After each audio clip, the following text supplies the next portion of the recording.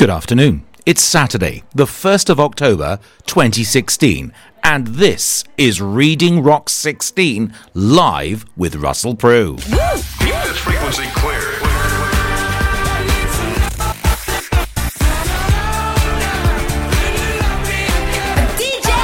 Text the show now. Just send the word radio to 85010. Oh, yeah.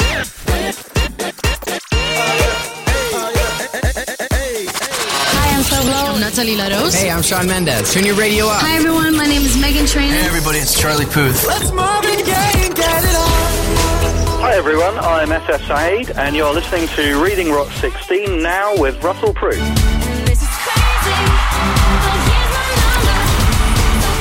Oh yes.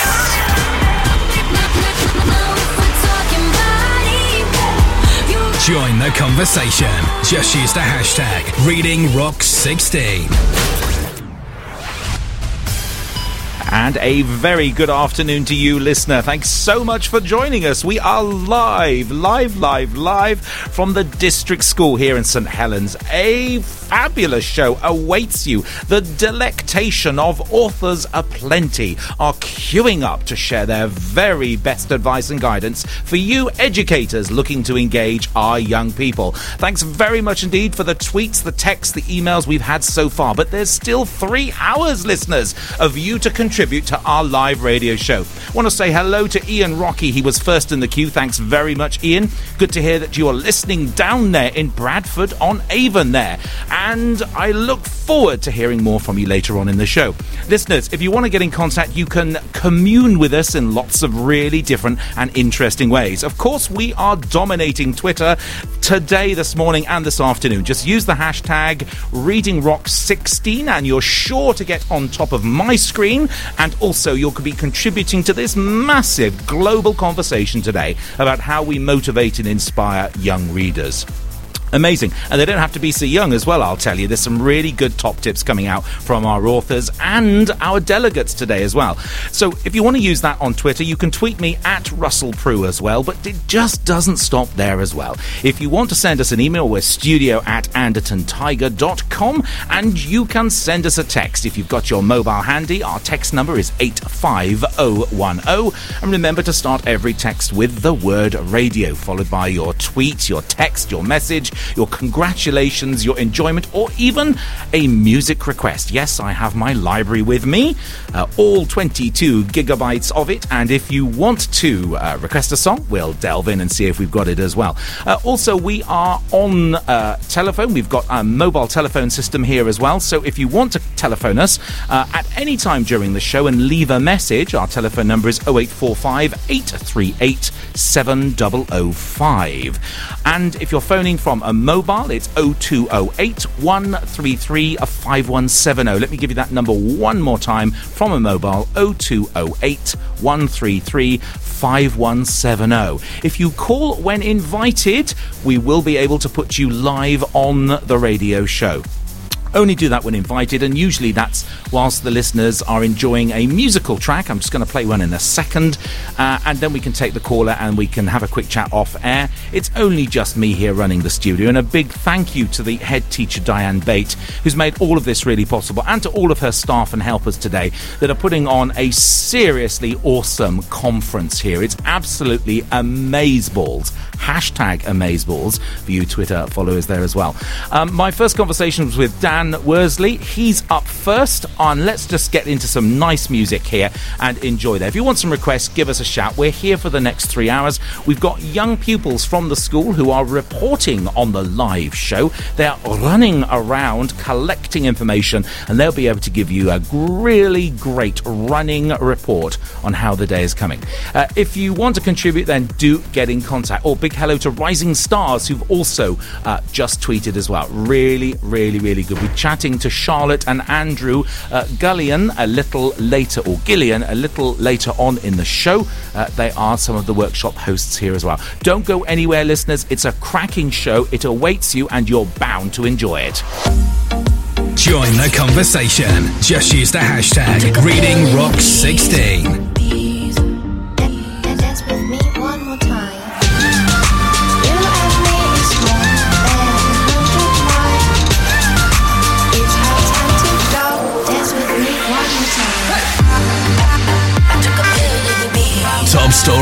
and all the news on the Anderton Tiger Radio Network with Russell Prue. Hi, I'm Soblo. I'm Natalie Laros. Hey, I'm Shawn Mendes. Turn your radio up. Hi, everyone. My name is Megan Trainor. Hey, everybody, it's Charlie Puth. Let's Marvin Gaye and get it on. Hi everyone, I'm SS Saeed, and you're listening to Reading Rock 16 now with Russell Prue. This is crazy, but here's my number. So call me maybe. Now if we're talking body, you Join the conversation. Just use the hashtag ReadingRock16. Listeners, in the studio with me now is Dan, and I have to get this, Worsley. Did I get that right? Perfect. Hey, good man. What have you been doing? Tell the listeners. This morning I've been talking to some absolutely fabulous teachers about storytelling and how to use storytelling to engage writers. And we had a great session. Lovely people. And you were telling me that you were a bit nervous. I mean, honestly, you're a bit nervous. You know, you're seeing all these other people that come in with projectors and a lot of technology and iPads and virtual reality, and you. It's just me. It was me and a PowerPoint. No, I'm not naturally gifted when it comes to IT. What more is there to need? What more is that? Well, that's what I relied on, and yeah, the feedback was really lovely. So yeah, it was a great session. I'm reading that. You've made a lot of new friends, and you weren't slow in getting back to them, which I think is really nice. So for an author, connecting with your public's really important, or not? I think connectivity through social media or any way of getting in touch. I mean, the children, when I've visited schools, they get back in touch, and actually I was coming out of a library in Blackpool the other week, and two young lads, I could see one of them pointing, and the other one said, "All right, Dan," in Blackpool, yes. So it's lovely that the children are excited about reading, about writing, and yes, want to get in touch. Yeah. I'm very interested to learn the impact of the author, not just on the works itself, but on the desire for young people to connect with them. I mean, you won't mind me saying, quite a duty, young-looking chap, and I wonder whether that goes some way to motivate, inspire particular groups of readers. That's very nice of you to say. I'll come and chat to you again. That's lovely. Always a pleasure. Well, I think at the end of the day, you've got to make authors accessible, and children have got to see that we are just normal people. And at the end of the day, I go to schools and I say to the children, I write just as you write. And I start off and we talk about what we need to write, and I have my book, I have my pen, my comfy writing chair, and my ideas. And if you've got those things, then off you go. So, if the listeners aren't familiar with your work, and I can't believe that's the case, but let's just presuppose they aren't, tell me something about some of the books you've written. Okay. Well, I used to be a teacher. I was a teacher for 15 years in a large school in Blackpool, and I left teaching to start writing. So, as I just explained to the folks in the writing workshop, I left teaching with a book that was given to me by a little girl. So the Impossible Tales were written in there. Now, Impossible Tales are stories set in familiar settings, but they have crazy things that happen. So, for instance, we have a little boy who has chronic wind, but he uses that chronic wind as a superpower. We have another little girl who has a camera, and the camera can do amazing things. So when she takes pictures, but the things happen in real life. So the stories are set in familiar settings with characters that the children buy into and can relate to in the Impossible Tales. So there's two Impossible Tales, two different books. There's also Eric Appleby, Zero to Hero. Now Eric is your classic underdog hero. Nothing ever goes right for young Eric at the start of his story, but he goes on an adventure. But the adventure actually is set in his school. So the children again can relate to where this takes place, but it's an all-action adventure, and he becomes the hero of the piece and saves everyone in his school at the end. I can see the attraction now with young people as well. I haven't laughed out loud reading a book for such a long time, I have to say.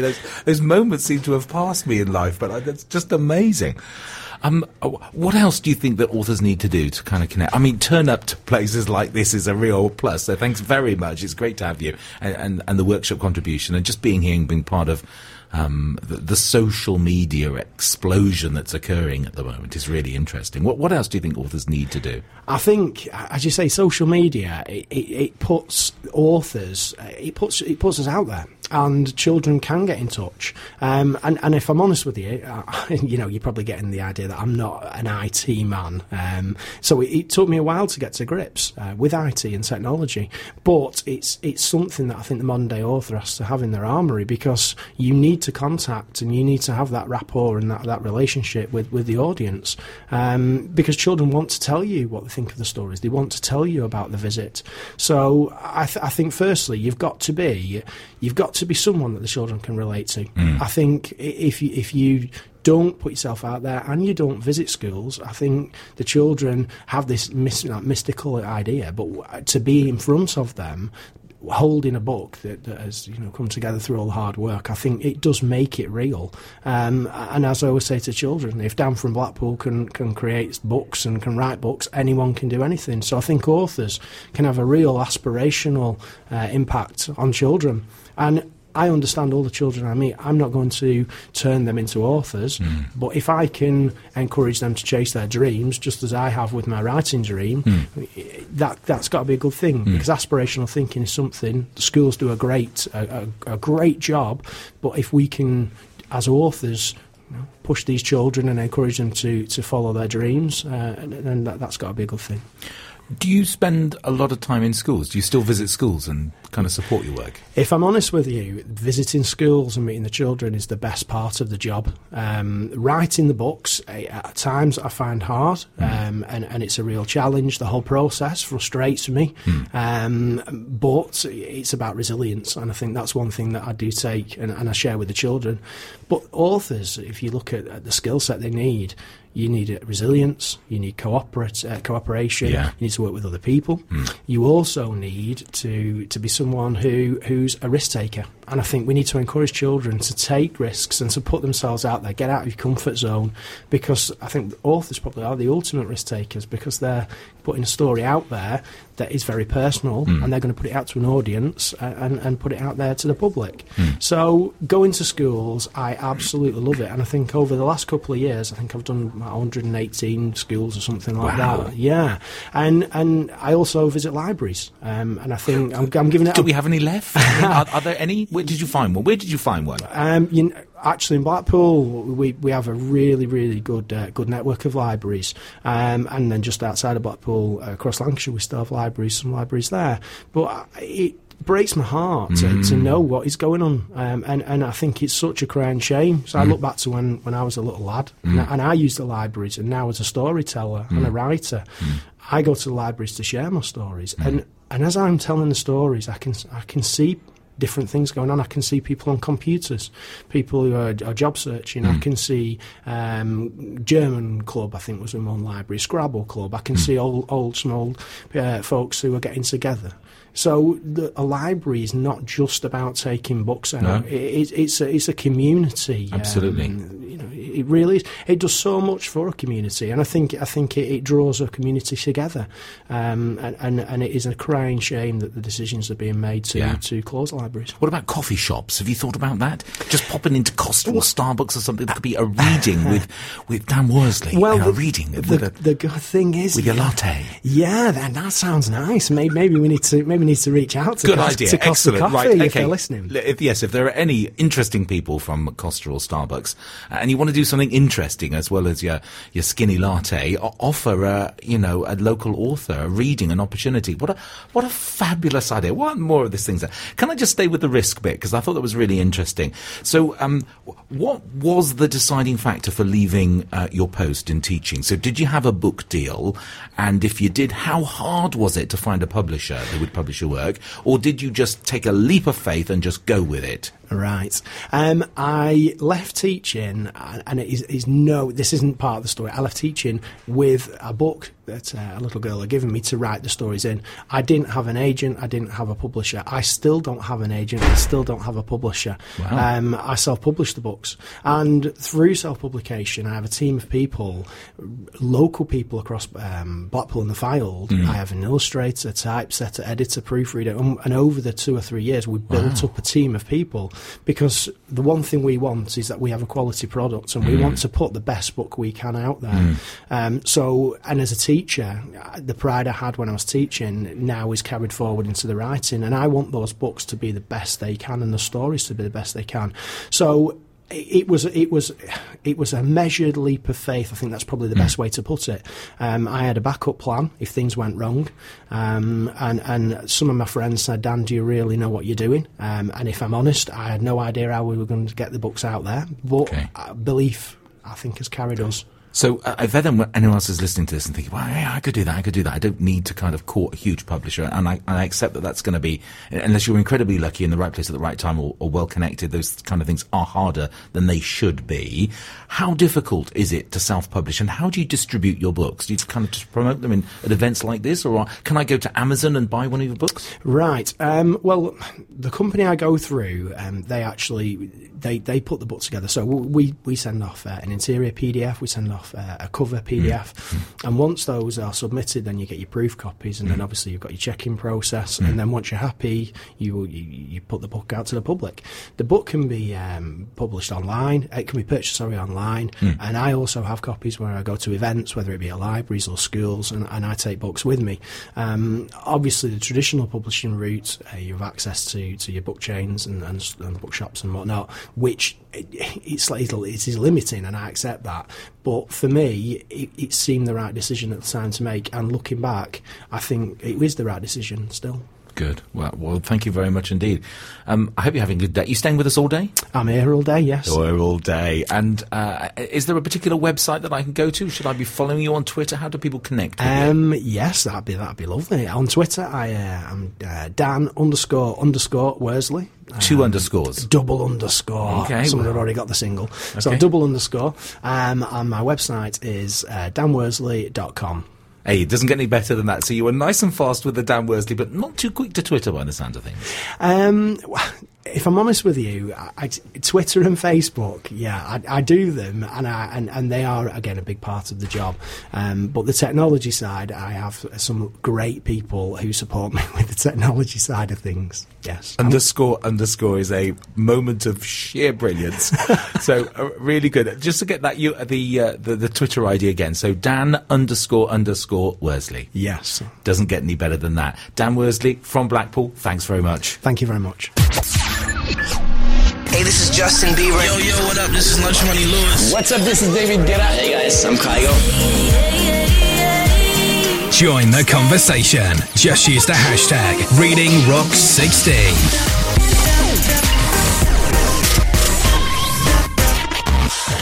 Hi guys, I'm Iggy Azalea and Charlie XCX. I'm so fancy. Can't you taste this gold? Top stories and all the news on the Anderton Tiger Radio Network with Russell Prue. Thanks, Dan. I absolutely love that, listeners. Just coming up to 22 minutes past 12. You're listening to Reading Rock 16 live with me, Russell Prue, right the way through the afternoon until 3 o'clock. Thank you very much indeed for your tweets and your mentions as well. The fabulous Ian Rocky, he's our super fan, is following the show and really enjoyed Dan. Thanks so much. And to get your name on the show, listeners, just simply send us a text, a tweet, or whatever you like. I'll read that out to you in just a second. Up next is the fabulous Matthew Imrie. He's a librarian from Farrington School down there in Kent, and we'll be chatting to him in a second for a librarian's view. I really enjoyed that, Dan. Absolute fabulous title. A Boy with Chronic Wind. I hear that, I have to say, and it's the funniest thing we've had on the show so far.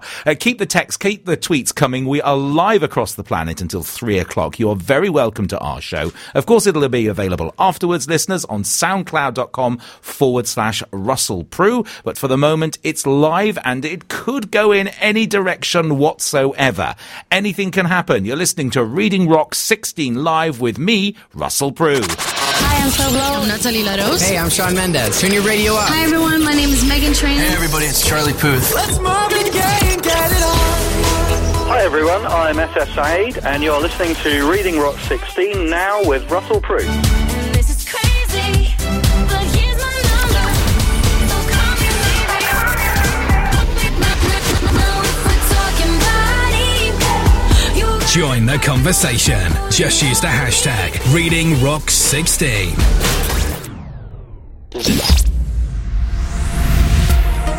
Just before I play the interview with Matthew, which we recorded just a short while ago, listeners, if you want to get in contact, use the hashtag ReadingRock16. Tag me as well. Thank you very much for that. At Russell Prue. We're on email studio at andertontiger.com. And of course, if your mobile phone is in your hand, then send us a text. Our text number is really simple. It's so easy. It's 85010. But remember to start every text with the word radio, followed by your message. You want to shout out a request, or you want to hear us something, or you want to talk to one of our authors. We are up to our necks, listeners, in authors. They are aplenty here, and they would like nothing more than to chat with you, a real listener. It'd be really, really good. That's one of their kind of aims as well.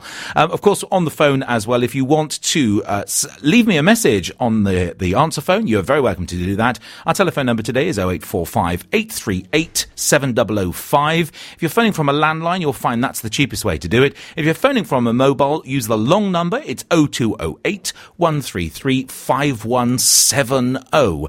Leave a message unless I'm asking for a call, listeners, and then we'll take the call live in a song, have a quick chat, and we'll put you live on our radio channel. You're very welcome to that, and we can talk books as much as you like. Next up, it's the brilliant Matthew Imrie. He's a librarian, and he has a very interesting perspective.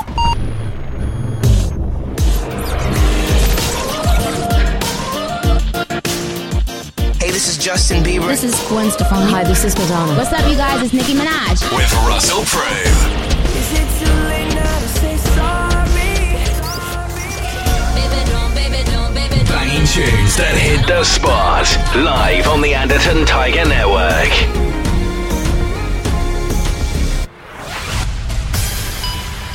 And joining me live on the tele, I've got Matthew Imrie. He's a librarian and he's currently imposed at Farrington School. Matthew, how are you, and welcome to the show? Thank you, I'm fine. And yourself?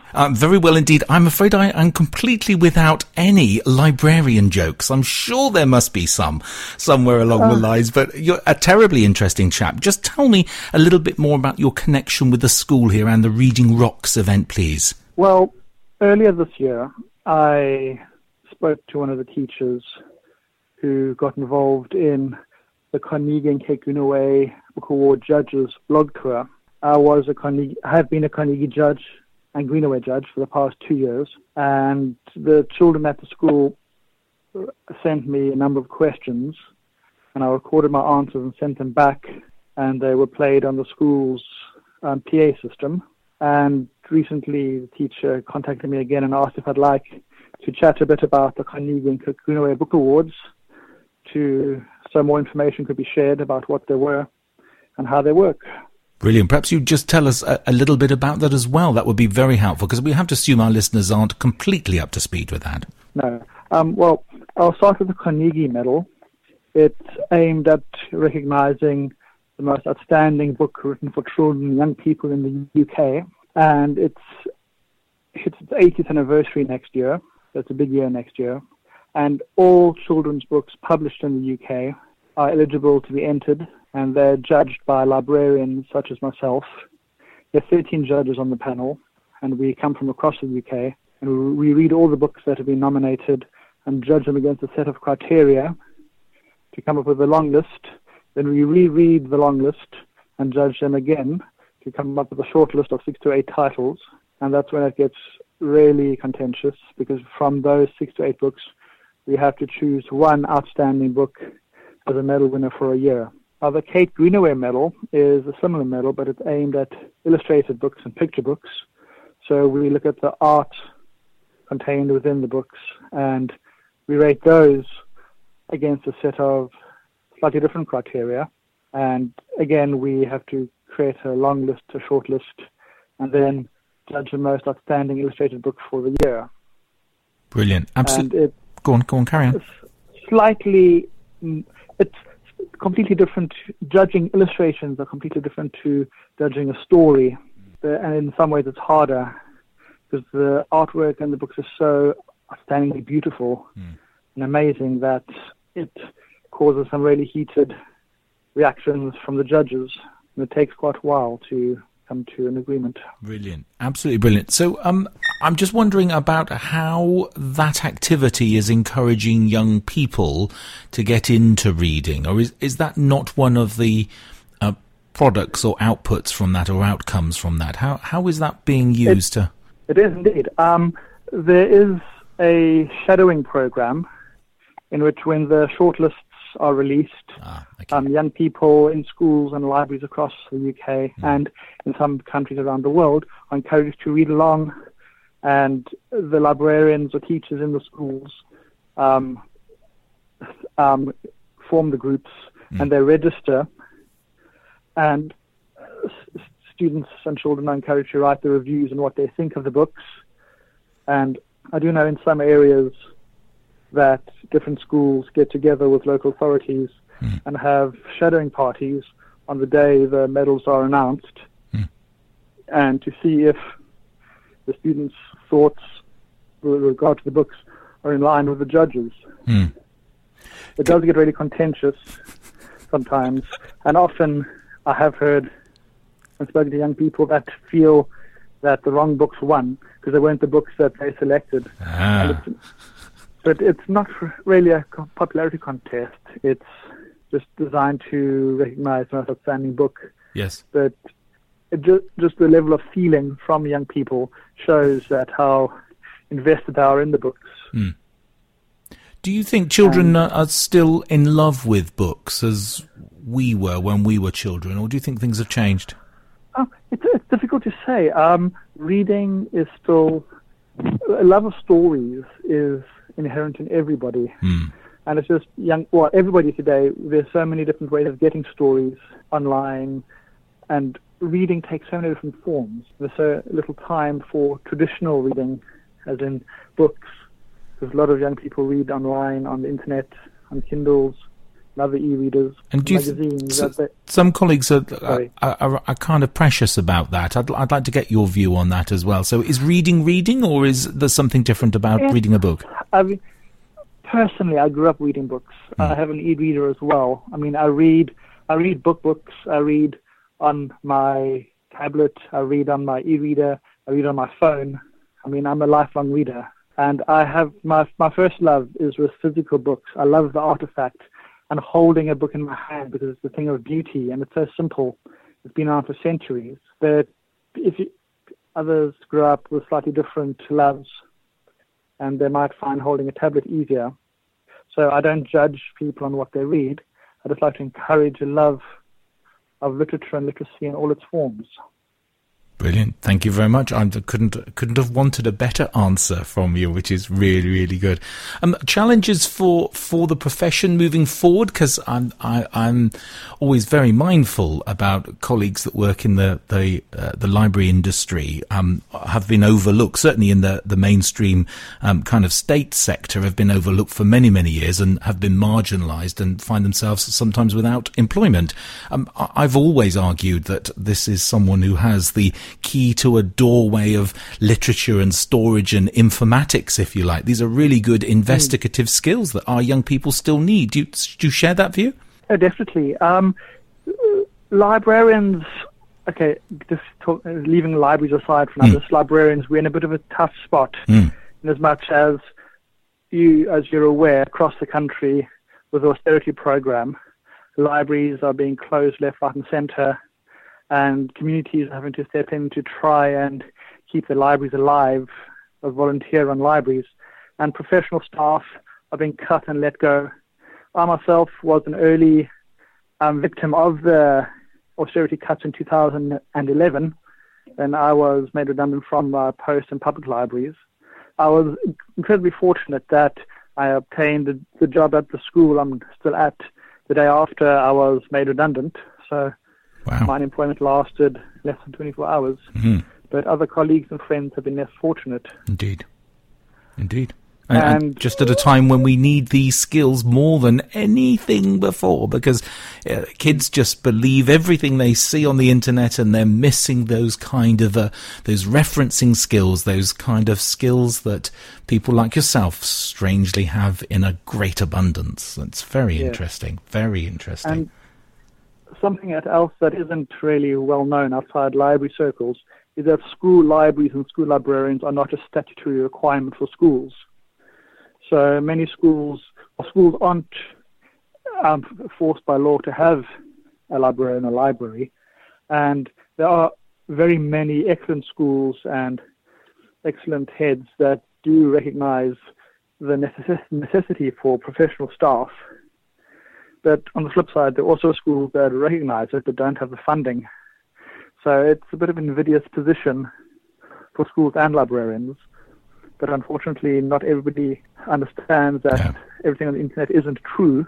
And I have had stories of some people say, why do you need libraries or librarians because everything's online? But you have to be aware of copyright rules and legislation. Absolutely. And recognizing that you need to know what websites are trustworthy. Indeed. There's so much misinformation online. Libraries aren't just about books or magazines or periodicals. Yeah. It's also about knowing what you need and knowing how to find what you need. Indeed. And recognize it when you found it. And how to validate that kind of stories. Because, of course, the politicians have never lied in their life before, have they? My goodness, no. They're paragons of truthfulness. Indeed they are. We need to check out the Matthew, thank you so much. It's really good to chat with you. And thanks very much for being part of our amazing celebration of event here at Reading Rock 16. It's really good. I've really enjoyed our chat. Listeners, chatting with Matthew Imrie. He's a librarian at Farrington School in Chislehurst in Kent. And just very quickly, how is it in Kent for you at the moment? Good? It's lovely. Slightly overcast, but it's home time for me now, so I'll be heading out to see my wife and daughter. And yes, brilliant. Life is wonderful. Oh, thank you, Matthew. Thank you very much for taking the time. It's been really good to chat with you. Thanks for joining us here on Reading Rocks Live. You're very welcome. Thanks a lot. Bye-bye now. District Radio, live and direct, with all the latest news from around the school.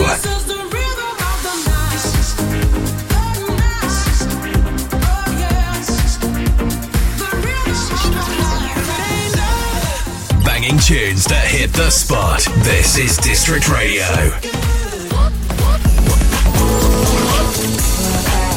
Join the conversation. Just use the hashtag ReadingRock16. Top stories and all the news on the Anderton Tiger Radio Network with Russell Prue.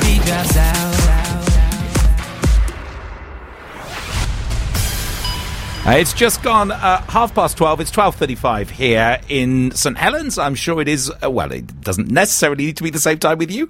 If you're listening from around the planet, drop us a tweet or text. Love to know where you're listening from. Thank you very, very much indeed. Time for some music, and I sent out the request. One of the ones back, which is really good. Ian Rocky, my star. This is almost a super listener down there in a fabulous school. I'll tell you more about that a bit later on in the show, because it's a really marvellous thing. This guy's built a radio station in his library. I mean, it's just amazing. More of that later, I'm absolutely sure. And Ian says, we love Up in our house. Please, Ollie Murs and Demi Lovato. Absolutely. I didn't have that in the library, but I do now. So you should never do this, Ian, on your show. I'm going to play a track I've not previewed. I've no idea. If I bought the track from Amazon, so if they have surreptitiously replaced the track with something a little bit dodge, then the radio channel is in for a very interesting session now. This is in the charts, of course, is Ollie Murs. I do like it very much, but I haven't bought myself a copy. It's Up, and this goes to the Rocky household, dedicated to you. Thanks very much indeed. If you want to hear a song, drop us a line. We can do it for real. This is school radio at its very best, listeners. Don't go anywhere. It's Ollie Murs next. You're listening to the fabulous Reading Rock 16 live with me, Russell Prue. Do not move. This is a fabulous afternoon. Hi, I'm Soblo. I'm Natalie Laros. Hey, I'm Shawn Mendes. Turn your radio up. Hi, everyone. My name is Megan Trainor. Hey, everybody, it's Charlie Puth. Let's Marvin Gaye and get it on. Hi everyone, I'm SS Saeed, and you're listening to Reading Rock 16 now with Russell Prue. This is crazy, but here's my number. So call me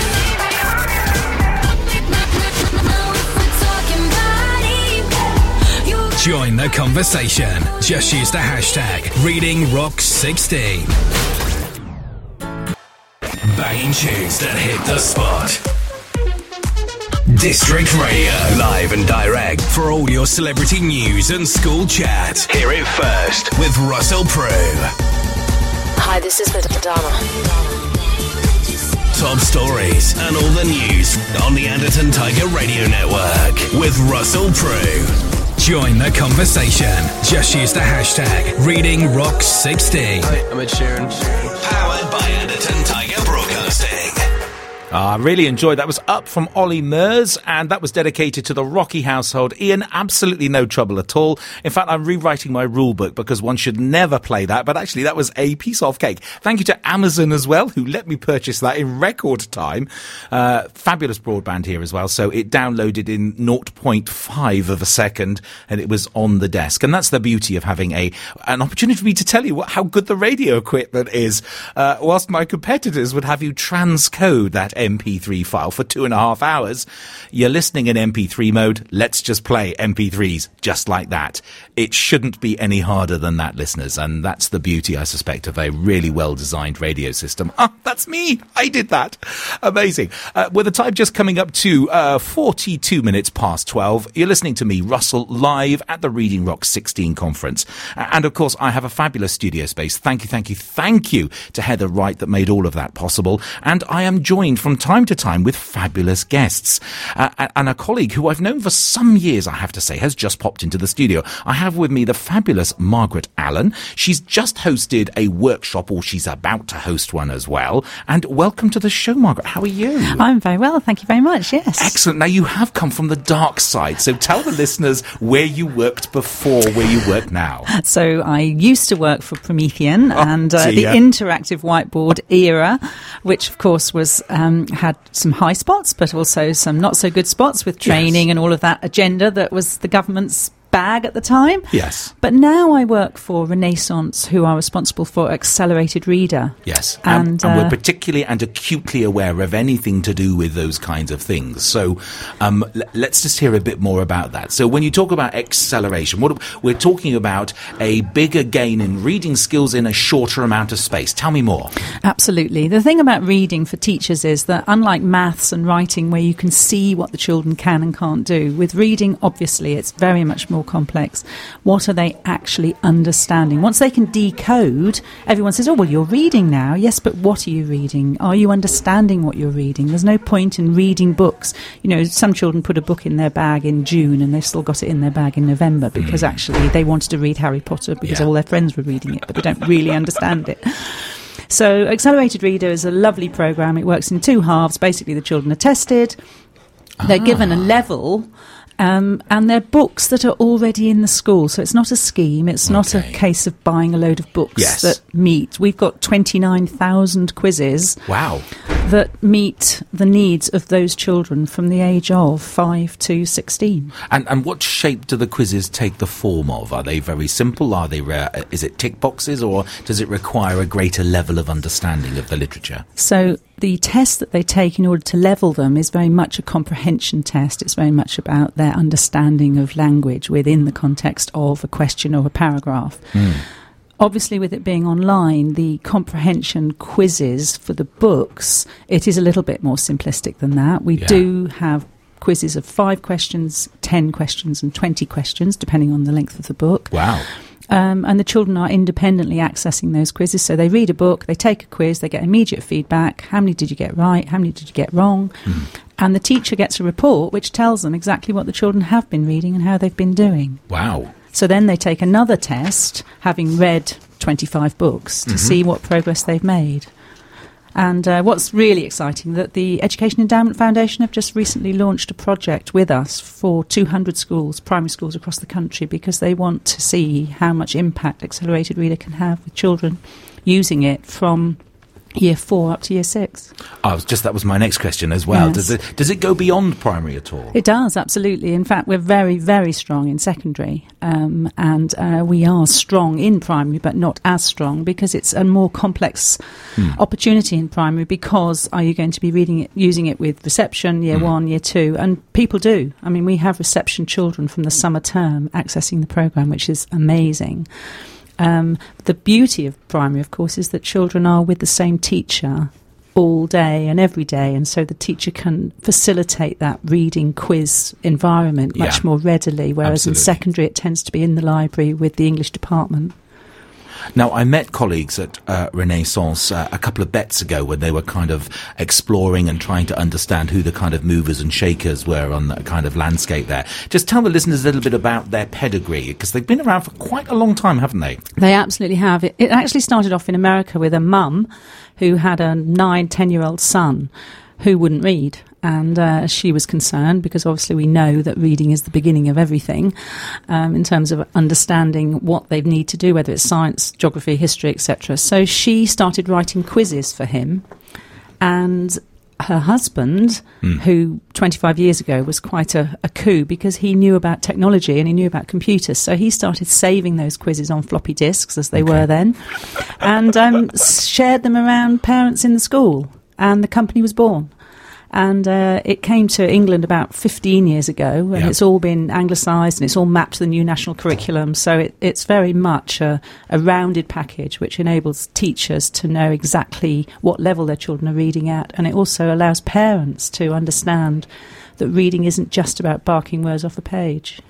Wow, that's really, really good. What's been the reaction with colleagues? Have they kind of embraced this, or is this just another bit of technology which is kind of getting in the way of their teaching? What's their view on this? I think it gets a very warm reception. I think, to be honest, I think it's our best kept secret. I think we've done a very good job at selling the reading for pleasure element, and people get that, and they love the fact that children are wanting to read because they can take a quiz. There's that carrot dangling. But maybe the element that we haven't been so good at raising awareness of is the whole assessment package, the progress. How much are they reading? How much better are they when they were in year 2? All of those sort of mapping progress studies, measures that teachers are expected to deliver, and we could go down that route, but let's not. Brilliant. No, that's okay. That's fine. So have you done, I just need to clarify, have you done the workshop? I'm doing 2, actually. I've just done 1. Right, okay. And I focused around The Dot by Peter Reynolds, which is a brilliant book about growth mindset, and I really loved it. And then we had a look also at Doug Lemov, who's an American who wrote an article last week in the TES, actually, and he talks about how practice doesn't make perfect. No. There's no point in practicing a skill badly, because then you embed it. And for me, it was lovely because on 2 occasions I was able to show in my presentation my 2 grandchildren. And one of them was with what Doug said was the epitome of how children learn best, and it's when a baby starts to learn to walk. Because when a baby starts to learn to walk, it carries on doing it. It doesn't need to be encouraged. It doesn't need to be forced. It gets up, it falls down, it bangs its head, it nudges, it goes around the table. If we enforced that learning onto the child, we'd probably have a lot of children just sitting around. But instead, we allow them to function at their level with their input and their energy. And that should be what learning's all about. Brilliant. You're absolutely right. And I think we're all on the page with you. Thanks very much for coming to the conference and sharing the amazing resources as well. People can get into this. Is there somewhere that where listeners can go to find out more about this? Can we sample this? Is there some way of test driving before we have to subscribe? Well, you could go to takethequiz.co.uk. On there's a number of books that have been quizzed. There's 3 questions. So teachers could read the book with the children and then take the quizzes with them and use them as a sort of guided reading activity. Sure. They can write to me, margaret.allen@renlearn.co.uk, or they can go to the website for primary, which is readforpleasure.co.uk. Okay. Are we on Twitter? We are, yes, at @ACReader, or you can follow me at Margaret C. Allen. And we'd love to hear from people. We would indeed. Thank you very much indeed. Chatting to the brilliant Margaret Allen there from Renaissance, and one of our workshop host holders here. And you're very welcome, and thanks very much for joining us. Thanks for joining us here today. Thanks, Russell. Banging tunes that hit the spot. District Radio, live and direct for all your celebrity news and school chat. Hear it first with Russell Prue. Hi, this is Madonna. Top stories and all the news on the Anderton Tiger Radio Network with Russell Prue. Join the conversation. Just use the hashtag ReadingRock60. Hi, I'm Ed Sheeran. Powered by Anderton Tiger Broadcasting.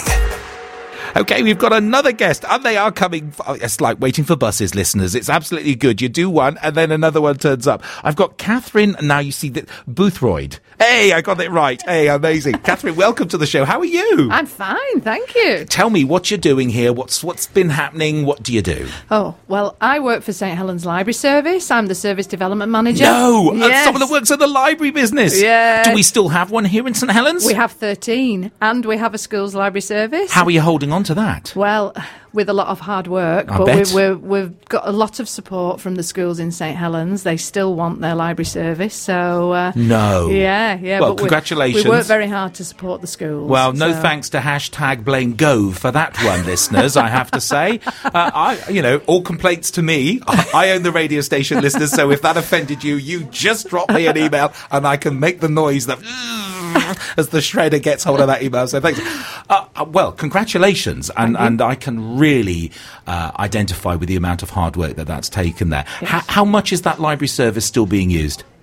The public library service, of course, we've got 13 libraries in St Helens, so it's phenomenally well used. We had 869,000 visitors to the library service last year. Wow. The schools library service, we've got 40 schools in St Helens using the service, plus we've got 3 out-of-borough schools in Wigan that have chosen to buy into the service. So it is supported, but we do need the schools to stay on board. We do, but it unfortunately it's a very difficult and challenging time budget-wise for schools. Are we still talking about a lorry that moves around and smells of books? Sadly not. Smells of really old, musty. That was my experience, but it was still a good experience as well. So it's just kind of like a remote warehouse lending service now. It is, but we underpin all of our offer for children is through the schools library service. Perfect. So we run book awards for Year 1, Year 5, Year 8 and 9, because we go up to secondary as well.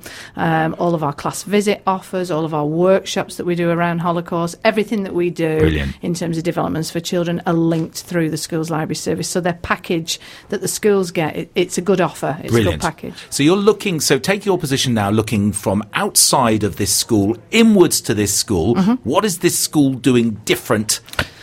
Well, I mean, their approach is just fabulous. For a start off, they've got 3 school libraries within the school. I don't think there's another school in St Helens that has been able to do that. Their approach is quite innovative. Everything they're doing is around reading and literacy. They come into our library. We've a public library just around the corner from this school. So they're visiting us all the time. They're using the resources that we can provide. They've invited us here today. I'm doing a workshop this afternoon, promoting library services and the developments that are happening nationally across the country. So, they're an excellent partner to work with. But, I mean, I have to say all of our St Helens schools are very, very good to work with. They're all trying to address these terrible literacy problems that we're having and that we're experiencing. But the district have certainly got the sparkle. There is a bit of sparkle, isn't there? And it's kind of, and I wonder how important that sparkle is.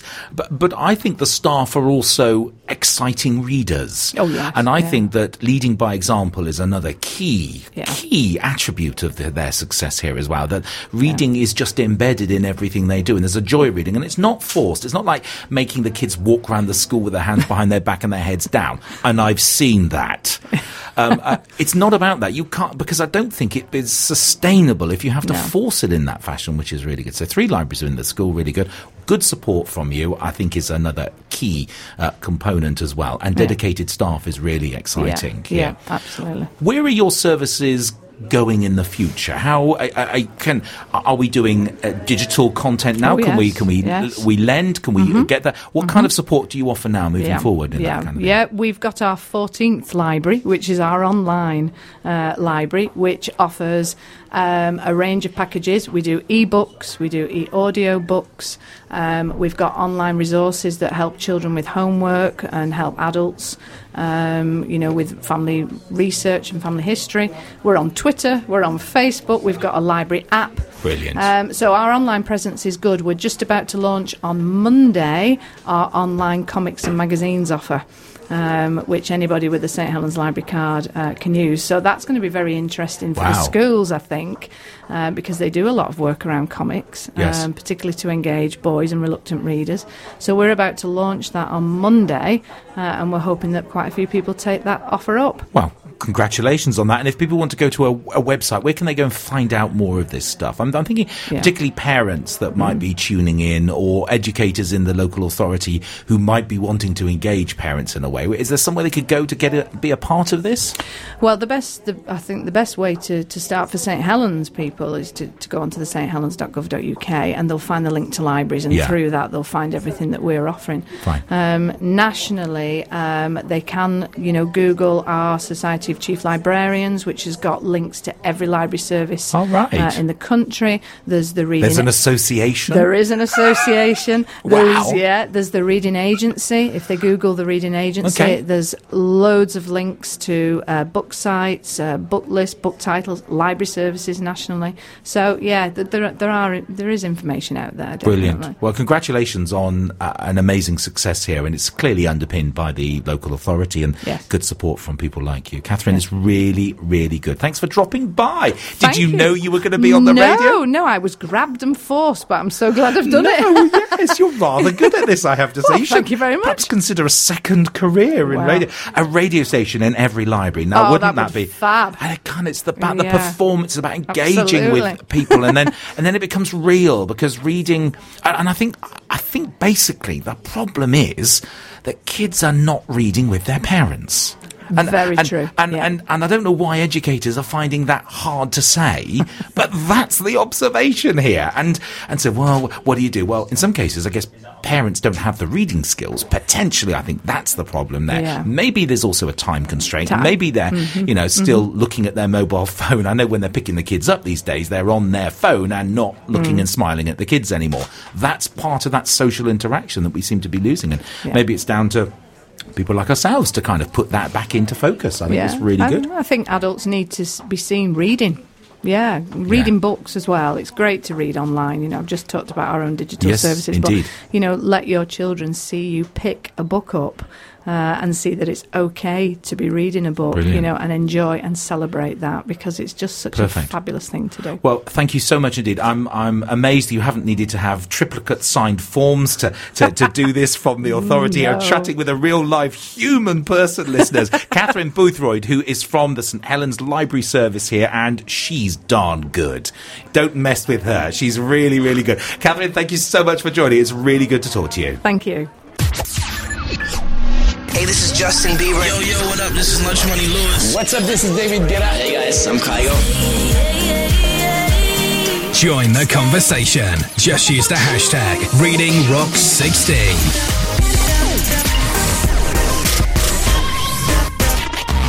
Hi guys, I'm Iggy Azalea and Charlie XCX.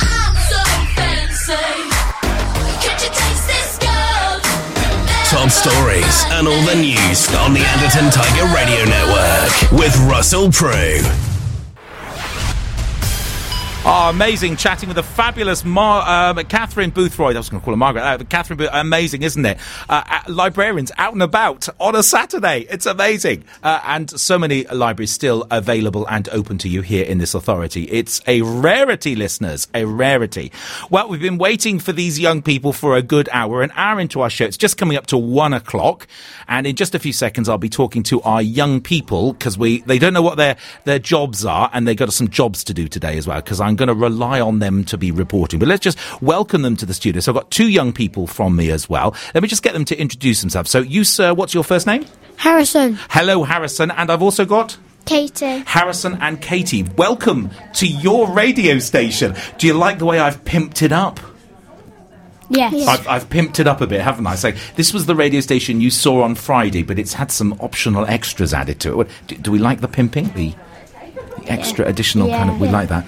So tell the listeners a little bit about what you've been doing with your radio. You've obviously been on district radio, so what have you been doing with it? Harrison, you go first. Well, we've been testing all the songs and been... Okay, that's good. So broadcasting as well. And what else? Well, we have been interviewing each other on the radio, and telling each other questions. Wow, that's good. And what's that been like? What does that feel like when you've been doing those interviews? Well, like, I don't really know how Okay. I would feel. Well, why don't you know how you feel? You know how you feel. Was it good? Did it feel scary? Was it all right? Was it A bit was it great? scary at first. A bit scary at first. Okay. Well, that's good as well. And there are more young people arriving by the second here. We've just got another young gentleman. Let's just catch his.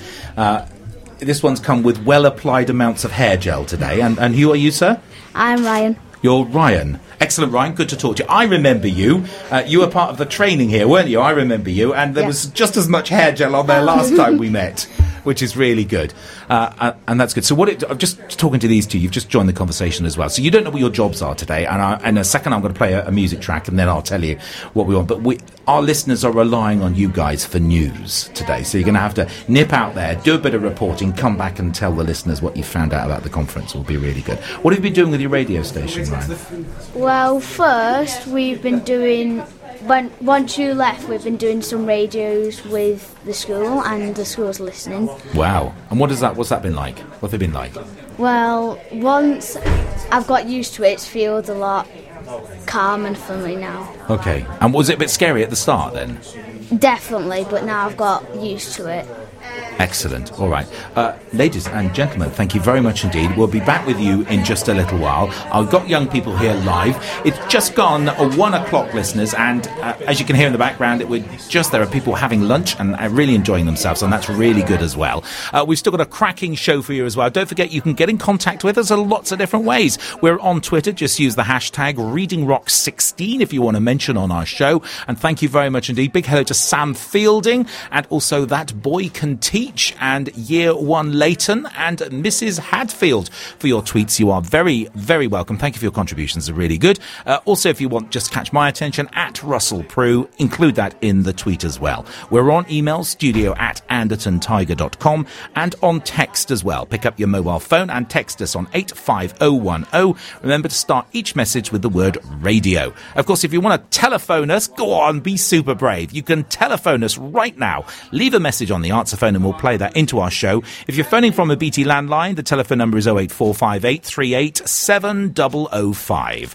If you are phoning from a mobile, our telephone number is, use the long number now, 0208 133 5170. Phone when asked and we will put you live on air. Really, really good. Big thank you again to our fabulous head teacher, Diane Bate, and all her staff and helpers that are making today so successful. Twitter is just, I've been looking, listeners, on the central trending database to see where we are. Now, unfortunately, I'm just going to hit the refresh button just to see if we've appeared on that. No. It's World Vegetarian Day. I'm delighted to hear that. There's a Malaysian Grand Prix, and it's 1st of October. Well, there's a news item for everyone. Hashtag just saying. And that's it. Looking through the last few hours, not still there yet. Perhaps we need a little bit more time just to get trending in the UK. And we will get the listeners. Don't go anywhere. Great music still to come. James Arthur is coming next. Don't go anywhere. Hey guys, I'm Demi Lovato. I'm Jason Derulo. Hey, Emily Golding. You're listening on the Anderton Tiger Radio Network with Russell Prue.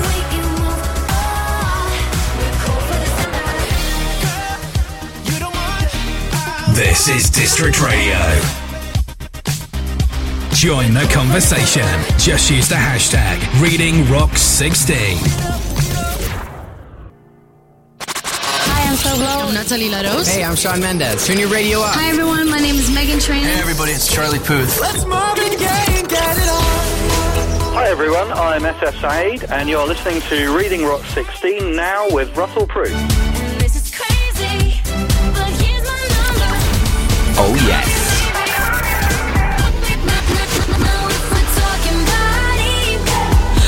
Join the conversation. Just use the hashtag ReadingRock16. And the time's just come out to 10 minutes past 1. It is the 1st of October and we're having a fabulous day. Our young people have now swelled in numbers and we have Harrison, Katie, Ryan, Summer and Faith. Ladies, gentlemen, welcome to the show. If you're just joining, it's really, really good. Harrison, can I come to you first? Because you've recently done the book reviewing is an integral and important part, really, here in the school as well. Tell me what your last title was. Into the microphone, that's last. Tell me what you read. What was the book called? Diary of the Wimpy Kid, Hard Luck. Excellent. One of my favourites. What can you tell me about the book? Greg Helfrey, who's like the main character, he's going through like some bad problems, and all of his friends have left him, and now he's like lonely, and he's trying to find a new best friend. What was your favourite bit of the book? Your favourite part? Probably when Fredway chewed the chewing gum with his belly button. Why was that funny? Can you do that? No. What would anyone say if you could, really? Why? Yeah, that was your favourite bit? Yeah. What was your least favourite bit in the book?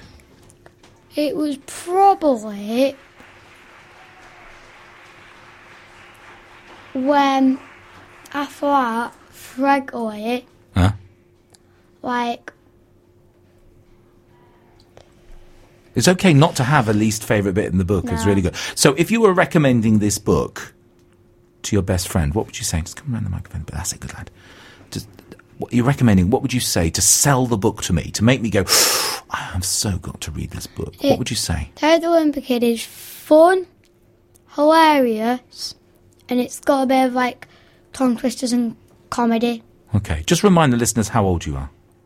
9. I love the way you have to think. As you get older, you have to think less and less about that number, which is really good. Or not so good, really, when you get really, really old. That's amazing. Well done. Congratulations. Who else has got a book review for me? Has anyone got anything at all? What have you got? You've prepared something as well. So, Ryan, have you prepared something for me? That would be really good. What have you prepared for me? Well, this week there was like a little museum in our hall. Yes. And it was about dinosaurs. And it was from the museum. There was a T-Rex skull, a T-Rex leg, and a type of bird, which I forgot. But Pterodactyl? Pterodactyl? It wasn't. Okay. That isn't classed as a dinosaur. Oh, correction. Tell me more. Why not? Why is a pterodactyl not a dinosaur? Well, because flying creatures weren't considered as dinosaurs. Only land mammals were considered as dinosaurs. Ryan, thank you for the correction. I've learnt something in this session here, which is really good. Congratulations, that was really, really good. Did you enjoy that? Was it linked to any books or any literature or any kind of... have you read stories around dinosaurs alongside? Yes, there was a Patron of Reading, our new one. Okay. Called Johnny Duddle. Okay. And he read us a book called Gigantosaurus. It was basically The Boy Who Cried Wolf, but it was about a dinosaur. Wow. And so the school have, and I know you have every year, you have a patron of reading. Last year it was Kathy Cassidy, and I've got her in just a second. We're going to chat with her because she did some marvellous things in the school. But the current one is this guy. Does he specialise in dinosaurs, or was that just one of his titles? It's just one of his titles. One of his titles. Did you enjoy him as well? Yeah. Go on. He was also... Harrison, go into the microphone. There's a good lad. There. Thank you. Johnny Duddle was also like a poet. Okay. So can you remember any of his poems? No. Okay. Well, that's pretty good. Anyway, so he's a poet. He's a poet, and he's done that. What about the girls? So Summer and Faith. What did you get? Were you part of the dinosaur? Yeah. Okay. And how was that? What was that like? Did you like the dinosaurs? Yeah. Summer? Yeah, it was dead interesting to learn about dinosaurs. It was really good. You enjoyed that. And some of the books and the stories were also really good? Yeah. Excellent. Harrison? He also told us what his next book's going to be about. No, he's not supposed to say that. What did he say? He said that his next book's going to be a sequel to The Pirates Next Door. The Pirates Next Door. Are there pirates next door? No. No. Oh, but there could be. That's the next book. He told you that. Yeah. Did he not make you promise not to share that with anyone? No. Well, that's okay then. That's fine. Whether you heard it here, listeners, it's the next title. Is Johnny Duddle? Yeah. Is the author, and his next title is going to be called, Harrison? The Pyrex Next Door. Spill the beans. You heard it here first, listeners. It is, in fact, an exclusive on our radio channel here as well. Let's catch up with Kathy Cassidy. Thanks very much indeed, young reporters. 9, can you believe that? Amazing. Who are going now out into the conference and are going to be coming back shortly. They'll be back at 1:30. You've got 15 minutes. Well, back at 1:30 with news about the conference and just a nice little kind of snapshot of what's going on. Time to catch up now with Kathy Cassidy. She was the patron of reading here at the district school last year. Listeners, my next guest joining me live is the fabulous Kathy Cassidy. Now, if you want to follow her on Twitter, she is at Kathy Cassidy XX. And I've just asked her what the XX was for. Kathy with a C, if you didn't know, a prolific children's author and patron of reading at the district school last year. Kathy, welcome to Reading Rocks Live. Lovely to have you with us. Sorry you couldn't join us in person. Tell me where you are this weekend. I'm actually in the Isle of Man all weekend for a children's book festival, which unfortunately I was booked in for before I knew about the district conference. So I'm ever so sorry not to be able to be there, but yeah. It's okay. I've just looked at the weather and it's going to be raining there today, so you'll be enjoying lots of... No, I'm only joking. I haven't looked at that. It would be really awful of me as well. Tell the listeners a little bit about what you did at the district school as part of your patron of reading last year. Tell the listeners about that if you can. Well, I think the district have this brilliant kind of ethic where they really want every child in the school to love reading for pleasure, and they will do all sorts of anything they can think of really to kind of get that happening. So inviting authors into the school is a part of that. And the idea of the patron of reading thing is actually to have one particular author and a different one each year, I believe it will be, where somebody will come in quite regularly, talk to the kids, do workshops with them, do various things, and it's really partly for the kids to be able to pick our brains and see how we work, and also just, it's just to normalise the whole thing about story writing, story making, imagination, and the joy of reading. And it's been lovely for me to be so involved with the year of the school as well. I even got to go to their prize giving at the end of term in June, July, and that was just so moving. It was just wonderful. They are an amazing school. I've got so much affection for them. Me too. How important do you think it is for young people to see authors as real people? I think it is really important. When I was growing up, I knew that I loved stories. I knew I loved, creating characters and putting them into situations. I adored reading. I was kind of like... I had about a rota of about 3 libraries that I visited every week. I was quite a voracious reader, but I never, ever met a real live author. There were, I don't think I thought it would ever be possible. They were kind of, so remote, so, it was impossible to aspire to be an author for me because I'd never seen that such a thing. They weren't real people to me in lots of ways. They were just these magical creatures that wove the stories that I loved so much.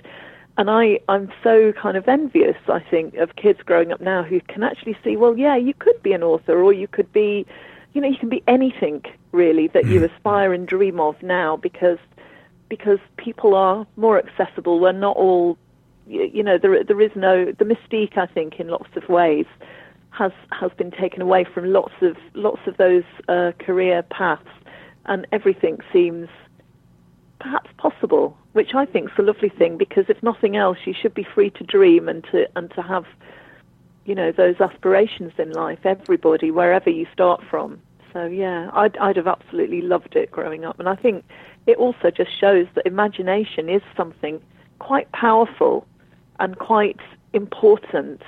And creativity, these are things to be celebrated, and they're not always able to be given very much time in the school timetable anymore, which is by no means, it's certainly not the fault of teachers. It's just the way things are at the moment. So it is really good for kids to see that there is a whole creative world out there too.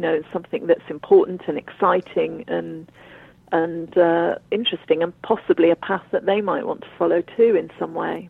Can I stay with creativity? Because I think you've touched on a really interesting point, particularly for the conference, because there's a really interesting thread here about creativity and how we can encourage more of that.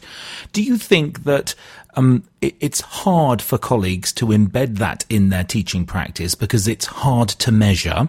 And if we could measure it like we can measure so many of the other things in the classroom, do you think it'll then be more accessible to young people? No, I'm kind of wondering why anybody would want to measure creativity. You know, you stick to mathematics and so on for your measuring stuff, and you know, go crazy with it there. But for creativity, really, who can judge it? Who can measure it? If you went down to the Tate in London and tried to measure the creativity of various artists, you know, with their work on display there, how would you do that? You know, how could you go into the Royal Ballet and measure the creativity of a dancer?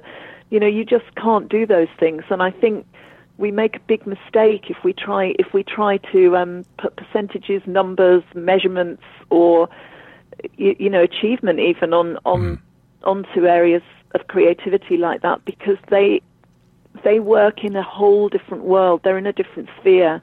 And imagination, creativity, these things are not there to be measured. They're there to open our eyes and open our minds and open doors of possibility to us. They're expressive arts and creative ways of expressing what it's like to be alive, to be human, to feel things, to think things. That's what they're about. They're a million miles from the academic subjects, if you like, and I don't think they can be forced to fit into those little boxes that certain academic subjects have been made to fit into, you know. Perfect I don't answer. think that benefits kids either. Nope. You know, I'm not even sure we should be measuring some of the more academic ones, certainly not at primary school level, but hey.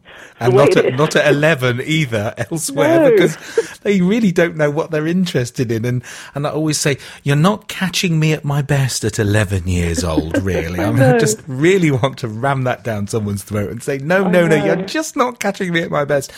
Can you just pick one? Do you have a favourite of one of your books? And if you don't, could you just pretend you do and pick one and tell us a little bit about it and why it's your favourite, even if it's not your favourite? I can tell you about the newest book, and it actually is my favourite because I'm one of those very fickle authors who always likes the latest book. And it's possibly because I don't plan things much on paper, so I do a lot of daydreaming and kind of, you know, all the planning is done in that way and in a very imaginative and intangible way.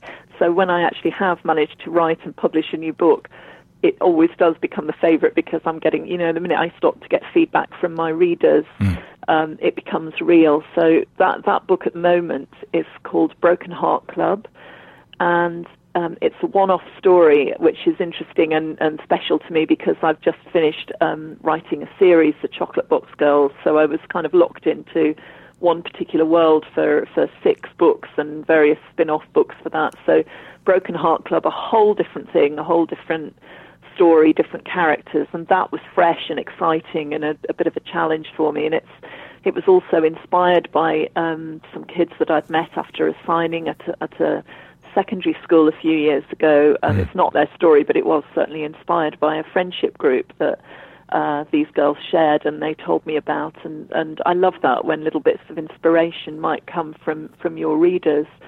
So it's kind of a friendship story, and it's about how young people might react when a really strong friendship falls apart in quite a dramatic way. So it's quite a hard-hitting story too, and also quite emotional in parts, and hopefully with a couple of twists in the tale as well to keep people guessing. So that's Broken Heart Club. I think it's in hardback at the moment, but should be in paperback quite soon. And is that aimed at a particular audience? Most of my books, they're aimed at the kind of 9 to 14 age group. And although the covers might look quite girly, they're definitely read by boys as well. The stories inside are not girly and not kind of, you know, they're accessible to anybody. Sure. Always lots of strong boy characters. So yeah, it's that kind of age group. But there is also a younger series about a character called Daisy Star, and they're perfect for anybody 7 and upwards. So yeah, two kind of age groups, I guess. And is that where you became a chocolate expert? Is that... The Chocolate Box Girls, that series also is for 9+, I guess, and that... Sure. It's not that I became a chocolate expert in the research of writing it. Sadly for me, I was an expert well before, and it's one of those things that, you know, when you ask, well, piece of classic advice from a writer or an author would be write about what you know, and I probably knew way too much about chocolate. So it was quite nice to be able to do a bit of extra research on a subject very dear to my heart. But yeah. I think I kind of, with that series, I created my ideal dream family. They live in quite an idyllic place, and it's a blended family, a step family, if you like, and the parents, when they come together, they launch a luxury chocolate business, and I thought that must be the perfect dream kind of career for your parents to have. You know, it's very, very different from my own experience growing up, so it's such a fantasy wish fulfillment kind of a series, but again with lots of real life issues and challenges that the characters have to face along the way. So yeah. If you were asked for some advice, so I'm a young person thinking about writing something. Of course, there are a couple of national awards. There's the 500-word challenge, which I think has done a lot to encourage, and I do enjoy listening to some of the finalists when that competition there. But if you were trying to encourage someone to write, what advice would you give them? I think it's important to write about things that you love and things that you care about, because it really will show in your writing. But of course, it's also quite a good challenge to be able to do things like the 500-word story competition, which might be difficult for you, or to write to a particular title that perhaps your teacher might give you, something like that. Those are good. You know, it's training, isn't it? It's good practice to do things that push you a little bit. But I think if somebody is genuinely serious about writing and wants to do it, perhaps, you know, long term and see where it might take them, it's important to do a little bit of writing out of school time, to write a little bit at home, have a journal and write a little bit in that, or just a book that you use for story ideas and thoughts of your own, because that independent writing that isn't being marked, that isn't, you know, for a particular purpose, that's your own, you know, that's your own creativity and imagination being allowed to run wild, and I think that's very important to do something in your own time if you are genuinely serious about it, and that is usually the thing as well that will mark out the child that's going to do something. They're quite driven and quite determined to go somewhere with that writing in their own time. So, yeah. Brilliant. Thank you so much for joining us. I'm sorry you can't be here in person. I hope that you're being afforded the right level of hospitality in the Isle of Man, and you're having a fabulous conference there as well. Listeners, if you want to get in contact with Kathy, she is on Twitter, Kathy Cassidy, no K, Kathy Cassidy XX. If you want to find her, she'll be on our website for a link. If you want to click on that, make it a little bit easier. And I've really enjoyed this. Thank you so much indeed. And thank you for all you've done. And I hope to keep in touch with you. I've really enjoyed the chat. Thanks for joining us on Reading Rocks Live. Thank you so much. Bye-bye. Hi, I'm So Blow. I'm Natalie Laros. Hey, I'm Shawn Mendes. Turn your radio up. Hi, everyone. My name is Megan Trainor. Hey, everybody, it's Charlie Puth. Let's move and get it on. Hi everyone, I'm SS Saeed, and you're listening to Reading Rock 16 now with Russell Prue. This is crazy. Oh, yes. Here's my number. So call me baby. We're talking body. Join the conversation. Just use the hashtag ReadingRock16. Just coming up to 1:30, and that's our first pupil report. They're reporting live from the conference. We may just give them an extra minute or two, although they have just suddenly presented themselves back in the studio. Time for some music. This is Justin Timberlake, Can't Stop the Feeling. You're listening to Reading Rock 16 live. We're across the planet. I hope you're enjoying us. Get in touch. Let's hear from you. Let me know where you're listening. Big hello to Catherine Boothroyd, who's also tweeted, Ian Rocky, really enjoying this. Our super fan listener down there in Wiltshire, really enjoying this, and people have come from all over the UK to be here at this amazing conference. Great giveaways, great information. Time for some music. SS Saeed, and you're listening to Reading Rock 16 now with Russell Prue.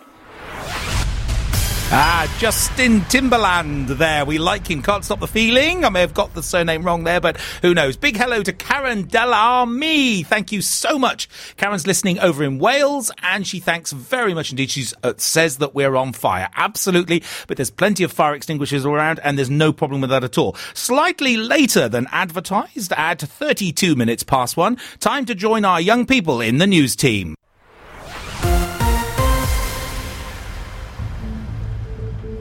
Okay. My name is Harris and I've done a couple of interviews. I have interviewed a person called Brett.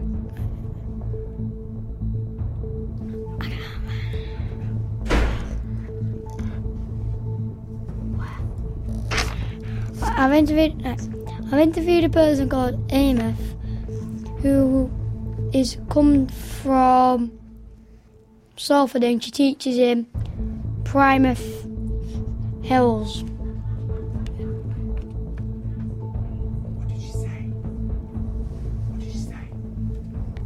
That she's really liking it. Looking around. I'm going to be passing on to Ryan. Thank you, Harrison. I'm Ryan, and today I've got a quote from Miss Bates, our head teacher. She says that she's very proud and very emotional. Over to Faith. Thank you, Ryan. My name is Faith, and I found out there are a lot of chocolate cookies and delicious cakes. Over to Katie.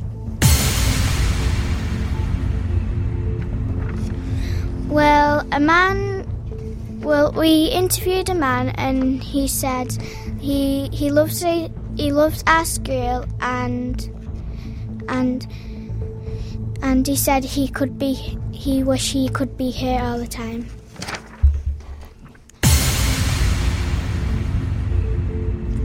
Thank you, Katie.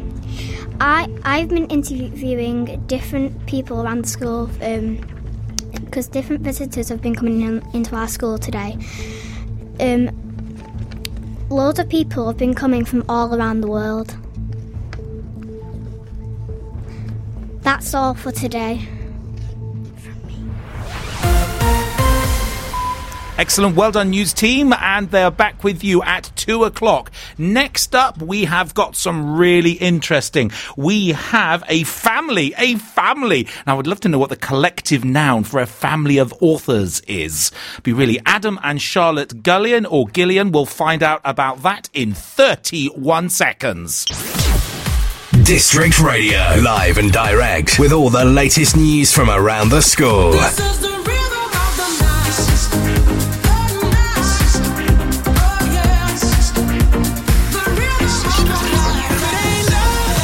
Banging tunes that hit the spot. This is District Radio.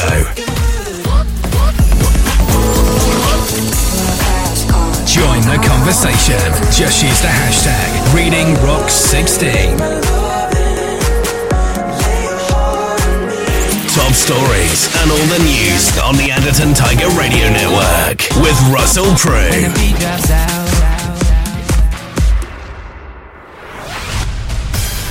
Hey, it's all changed here as well. The BBC have got nothing on us, listeners. Don't forget you can get in contact with us a number of ways. If you've got questions for our next guests who are live in the studio, just hashtag it ReadingRock16. Tag me as well at Russell Prue. Or you can send us a text if you've got a mobile phone. Our text number is 85010. Remember to start that text with the message radio. How easy can it really be? If you want to send us an email, we're studio@andertontiger.com. Welcome indeed to the family. Gillian or Gullion? What's the answer to that? Ghislaine. Ghislaine. Oh, that's so nice, Mrs. Bucket. That's so good. It's Ghislaine. It's really good. Very upmarket. I'm liking that as well. Tell the listeners, nice and close to the microphone for me. Tell the listeners what you've been doing here today. So what's Mrs. Ghislaine been doing? What have you been doing? Well, we've just been walking around and thinking what an amazing school this is so far. Because Have you not been before? We've never been here before. Right, okay. And it's amazing. You Yeah. walk around and everywhere you look, there's stuff about reading, there's places to sit and read Yeah. books, there's ideas for what you might want to read. It's Three the most- separate libraries. It's the most... Three separate It's libraries. incredible. We love it. Some haven't even got one now. 3. It's awesome. Both of you are educators. What's looking in from outside? What else looks different here? Adam?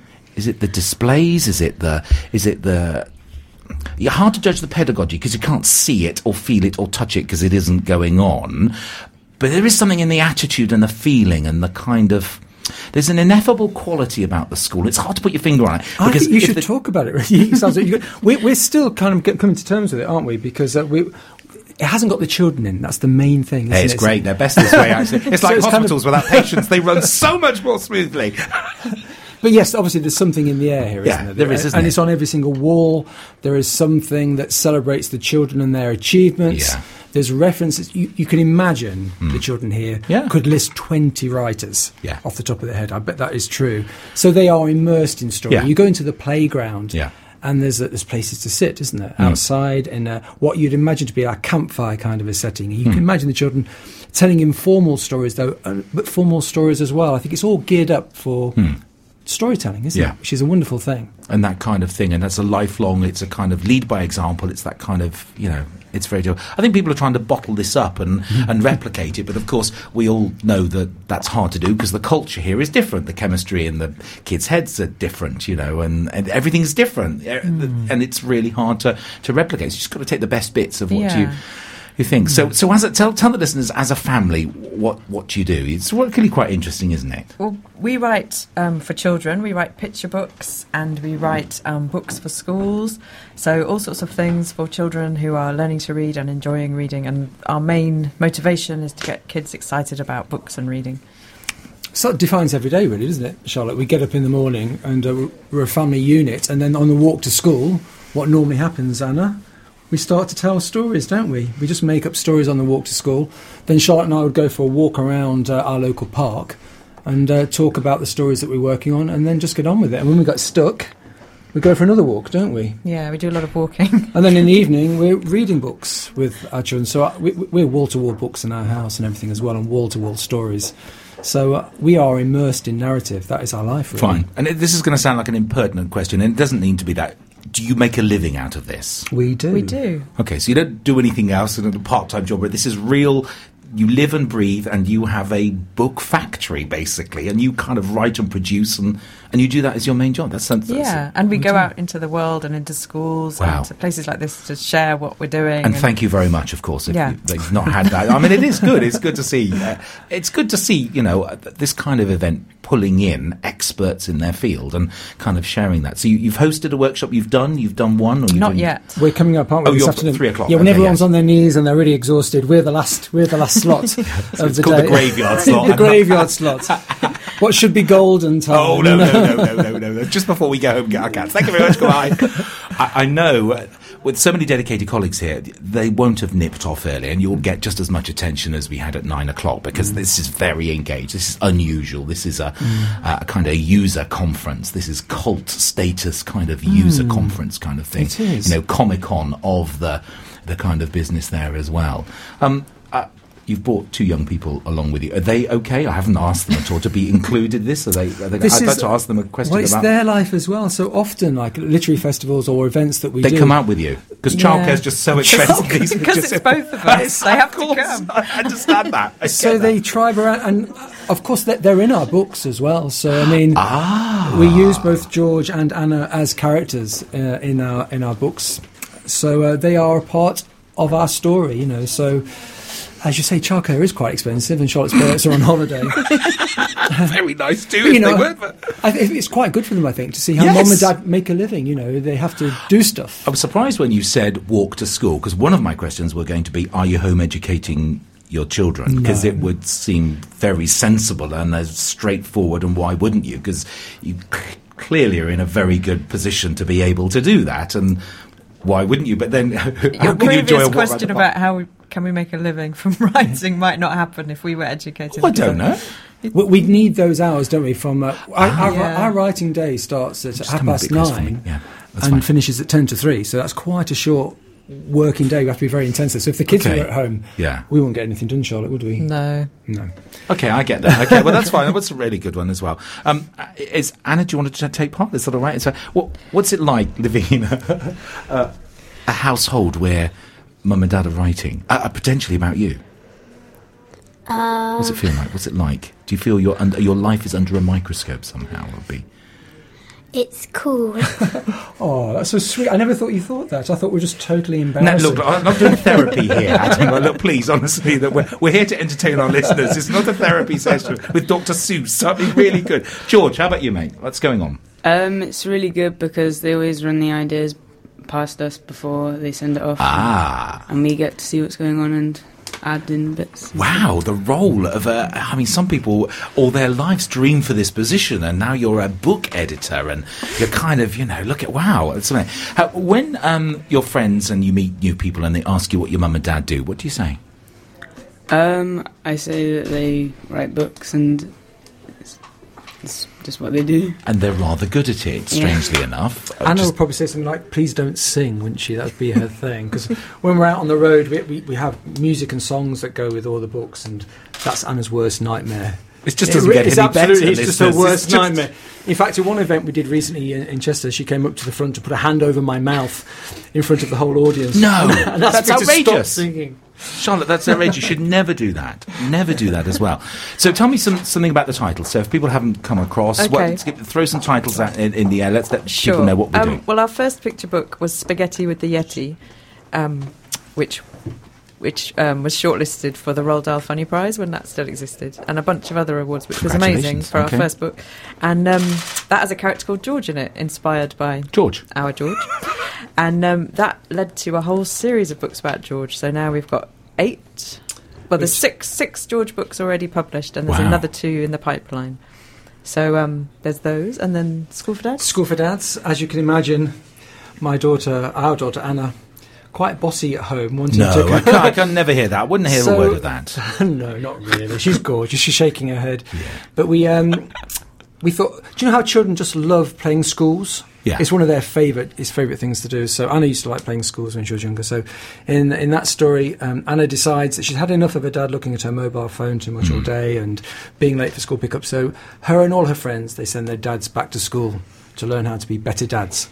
And, they have to do all the things that the children have to do. They have to sit down in assembly and cross-legged and which hurts your bottom for extended periods. And they have to do PE and art, and we have a lot of fun with that idea, that role reversal. So that's it. That's Anna. And there's another Anna book coming through as well, isn't there? Yeah. And then there's Supermarket Gremlins, which is a lift the flap book for younger readers. And it's about a boy who's going around the supermarket, and he can spot these gremlins everywhere that the adults can't see, and these gremlins are getting up to all kinds of mischief. So you have to lift up the flaps to find the gremlins and see what they're doing. So we had a lot of fun with that.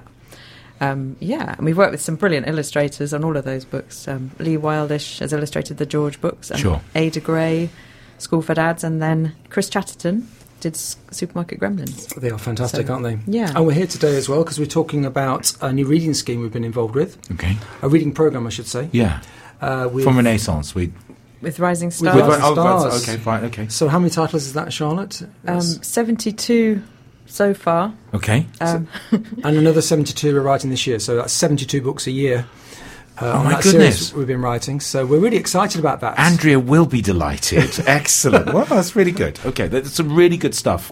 Particularly, I know about all the switched-on computing with Miles Berry because that ICT is my speciality, and I'm learning a whole lot more about the other, arms of the company as well, which is really good. That's really good to hear. My goodness. Yeah. When you first started out, how hard was it to find a publisher, and did you need one at all?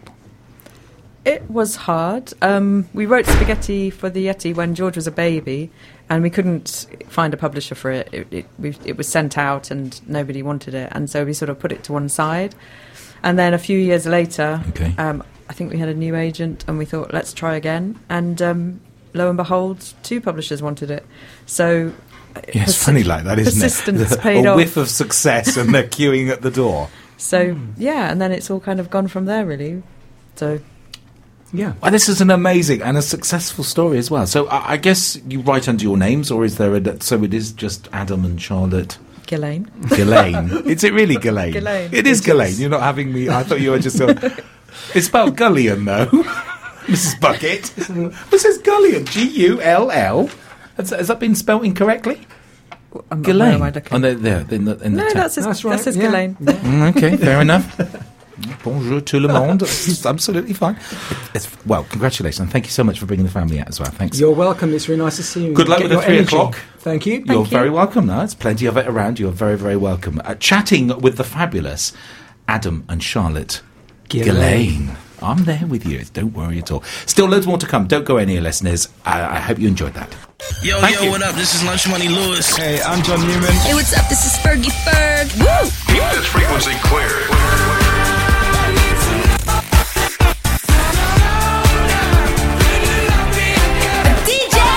Text the show now. Just send the word radio to 85010. Oh, yeah.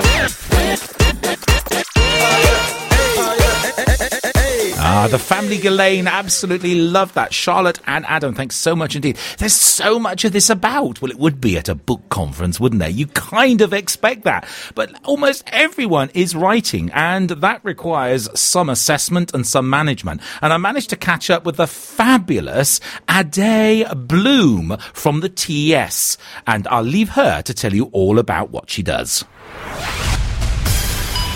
Listeners, we are so honoured. Live on the telephone, I have Ade Bloom, a top journalist at the TES. Welcome to Reading Rocks Live. Thanks so much for squeezing us into your busy schedule. We're so pleased to have you. Thank you. Well, thank you very much for having me. Oh, you're very, very welcome. Tell me what's happening in the world. You've a really interesting review going on, and we were just talking about that off air, and I wonder if we can just pick up with that conversation again. Really innovative, exciting idea where young people review books, and you get involved in that, and as an incumbent member of staff in Post who kind of does that as well. Tell the listeners how that's going and where it's going, please. Sure. Well, what started was in February this year, a bunch of children's writers and children's authors, they launched this Twitter campaign. Yes. And it was, we picked up on it, and we've been talking for a while. The editor and I have been discussing this, and we've been saying, wouldn't it be great if we had children reviewing children's books? Because, you know, a lot of people out there will have adults reviewing children's books, and that's not who they're meant for. Right. And we thought, particularly, you know, our audience, you know, the TES, our readers are teachers, they work with children, a lot of them read books, or encourage children to read books, try and get books that are going to bring books into their schools that are going to encourage children to read. And so we thought, well, we can help with this, we can be involved with this. And so we jumped on board with this, and we said, we want to do this. And so pretty much immediately we got in touch. We started off with a friendly teacher called Alice Edgington, who's done a lot for us in the past. Yes. And we just said to her, if we send you a book right away, can you review it with your pupils? She has an early years group, and she did it with them, and it was lovely, and it was just very, very sweet, and the children's responses to the book were lovely.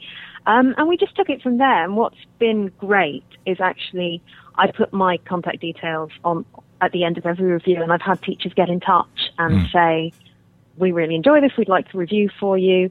And we've expanded it so that as well as writing reviews, some children present their reviews as a video clip, and then we can embed that in the website.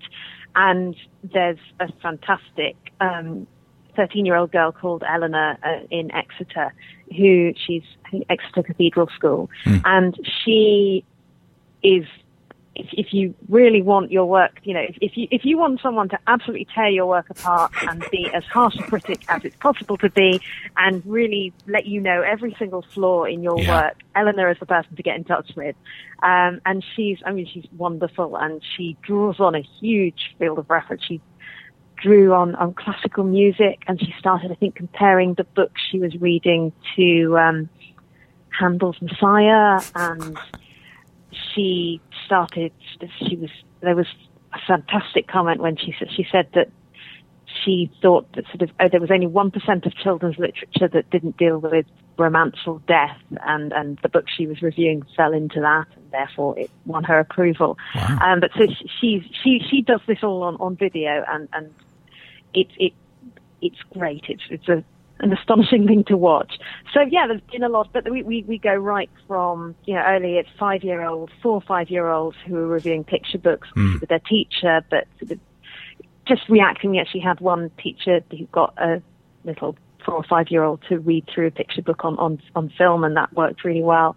Right through to 18-year-olds, we had some.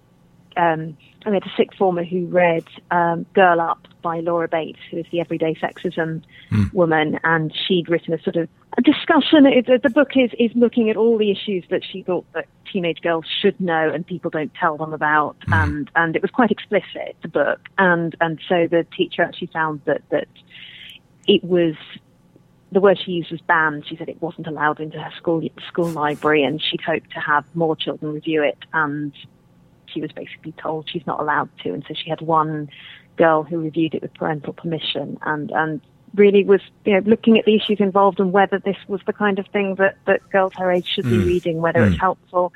And she was quite critical, and she said yes, on lots of levels it was very helpful, but on other levels it possibly it was too explicit for the age group, she was saying, and she said, and she was just very thoughtful about it. So that's what's been great, is that children and young people are really thoughtful and considered when they're talking about books, which is lovely.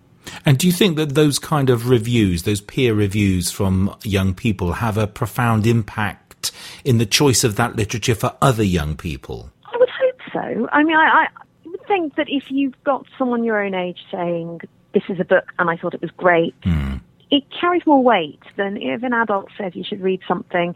Adults tell you to read a lot of things, and a lot of things adults tell you to read, they're either remembering or misremembering their own childhood, and it may not be as relevant. Something that you loved reading in the 80s may not be as relevant in 2016. Or it may just be that you think that this child ought to be reading, Lorna Doone or whatever book may not actually be right for them or may not speak to them because it's a classic. And I'm not against the classics at all. I am all for the classics.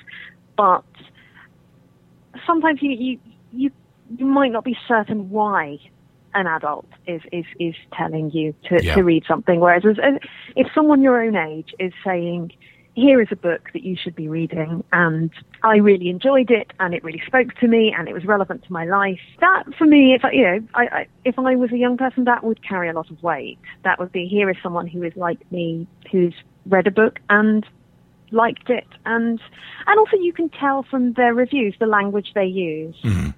In the same way, I'm sure it's the case with you. I mean, I know I read book reviews, and there are books that I know are going to appeal to me anyway, and then there are reviews that you read, and you read the language and you kind of go, yes, I know this is a reviewer I probably will share opinions with, or this is not a reviewer I think I'm going to share opinions with, and I'm sure it's the same for young people. Indeed. Do you think that colleagues all take enough weight from that?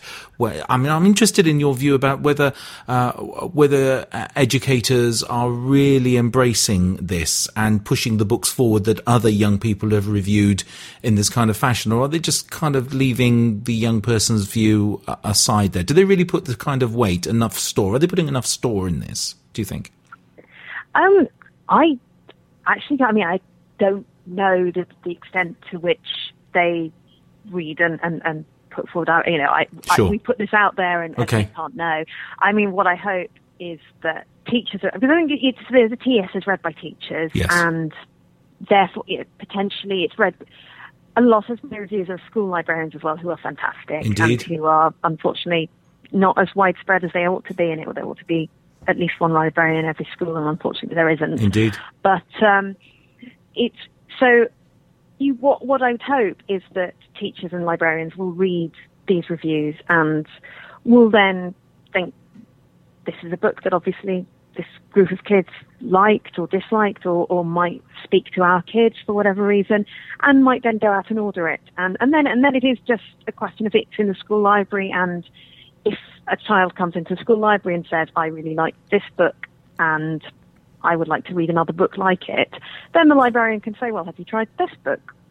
Because this is the way that other kids respond. You know, particularly I've had reviewers say boys responded, but it was Jacqueline Wilson book, and I think the review, the line that I remember from it, it's not as girly as it looks. And actually, a lot of boys, I just know this anecdotally, a lot of boys do like Jacqueline Wilson, and so it might be a way of saying, well, I know this has a pink cover, but it's not as girly as it looks, and maybe you should give this a go.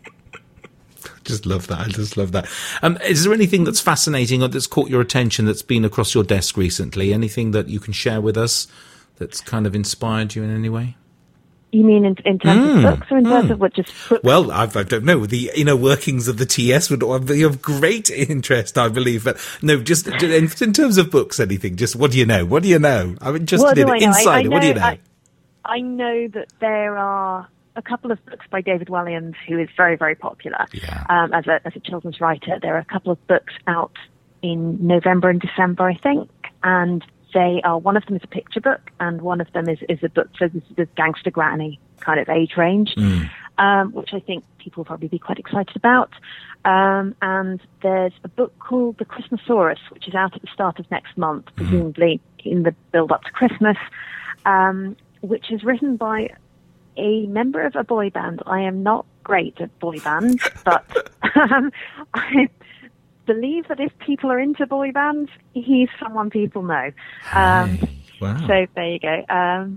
And there was Simon Sebag Montefiore, who is the historian, and his wife Santa, who writes adult books, sort of romance books, I think. They've written a children's book together, which is coming out at some point this autumn, which could be quite interesting. These are just the answers I was hoping for, Adi. These are just the answers, just what I wanted. I have asked David for an interview. I'm not getting past the PR company, of course, but wouldn't that be lovely as well? Just to hear that, if you want to, I have asked several times for an interview with David as well, and I believe he's a very, very busy man, is what I understand. Well, you're very busy, and look, I've caught you at a very late hour. I would like to think that kind. I'm as busy as David Williams, but, you know, I think possibly his schedule is a little bit busy, just a tiny, tiny bit.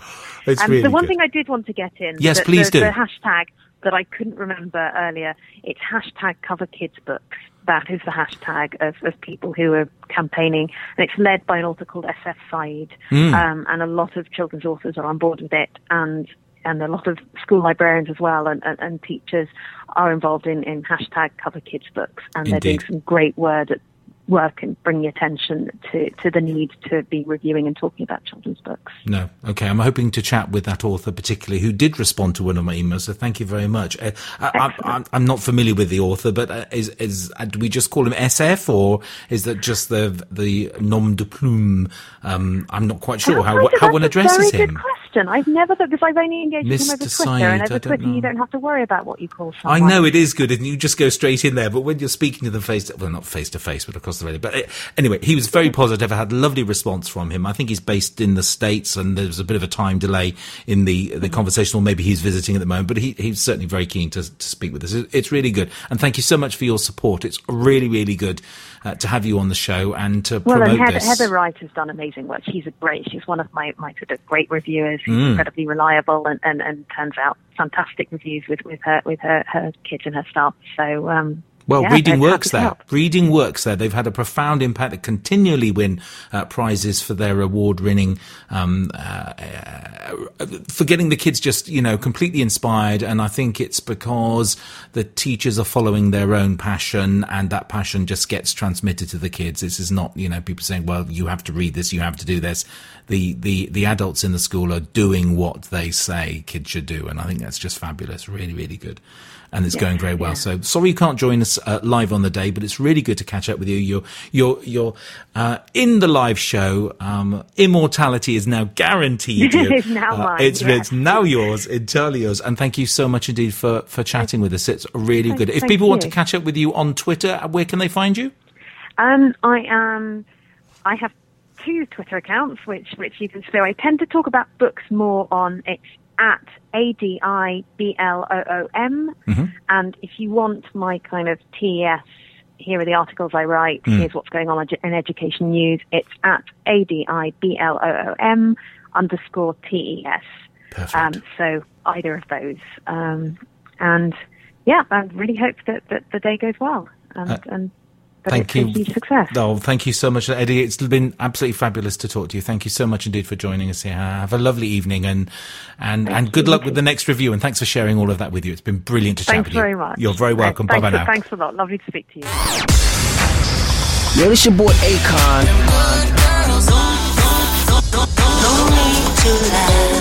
Banging tunes that hit the spot with Russell Prue. Hey, I'm Tiesto. Hey guys, I'm Kyle. Hey, what's up? I'm Dylan Francis. Join the conversation.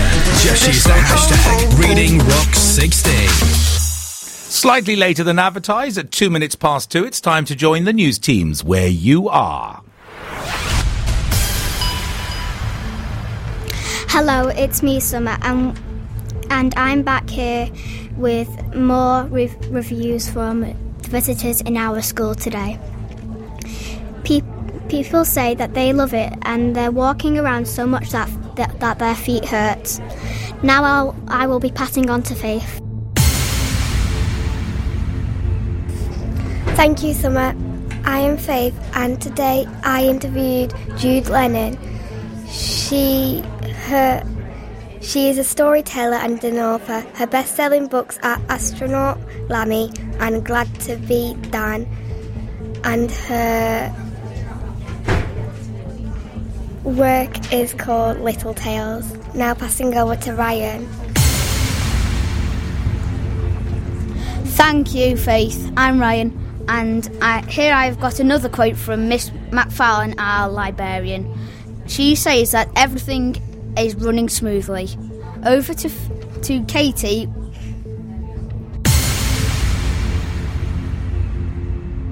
Thank you, Ryan. David Webster said he did all of our posters and all of the materials. Over to Harrison. So today we went and interviewed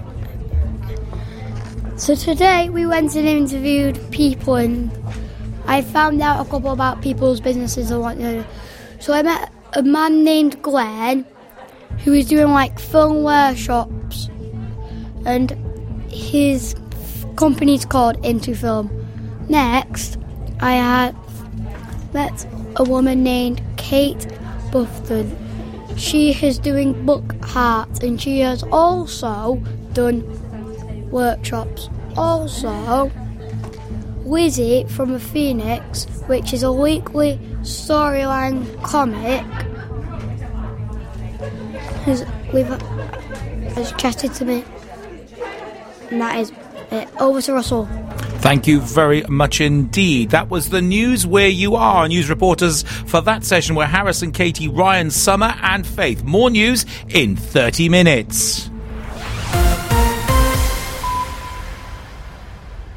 We asked our young reporters if we could play some music for them, and they chose this track. Well, the young people wanted that Black Magic Little Mix. Absolutely loving that.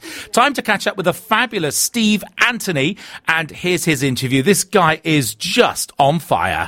Listeners, I'm so excited to have this young, amazing author on the telephone with me now, Steve Anthony.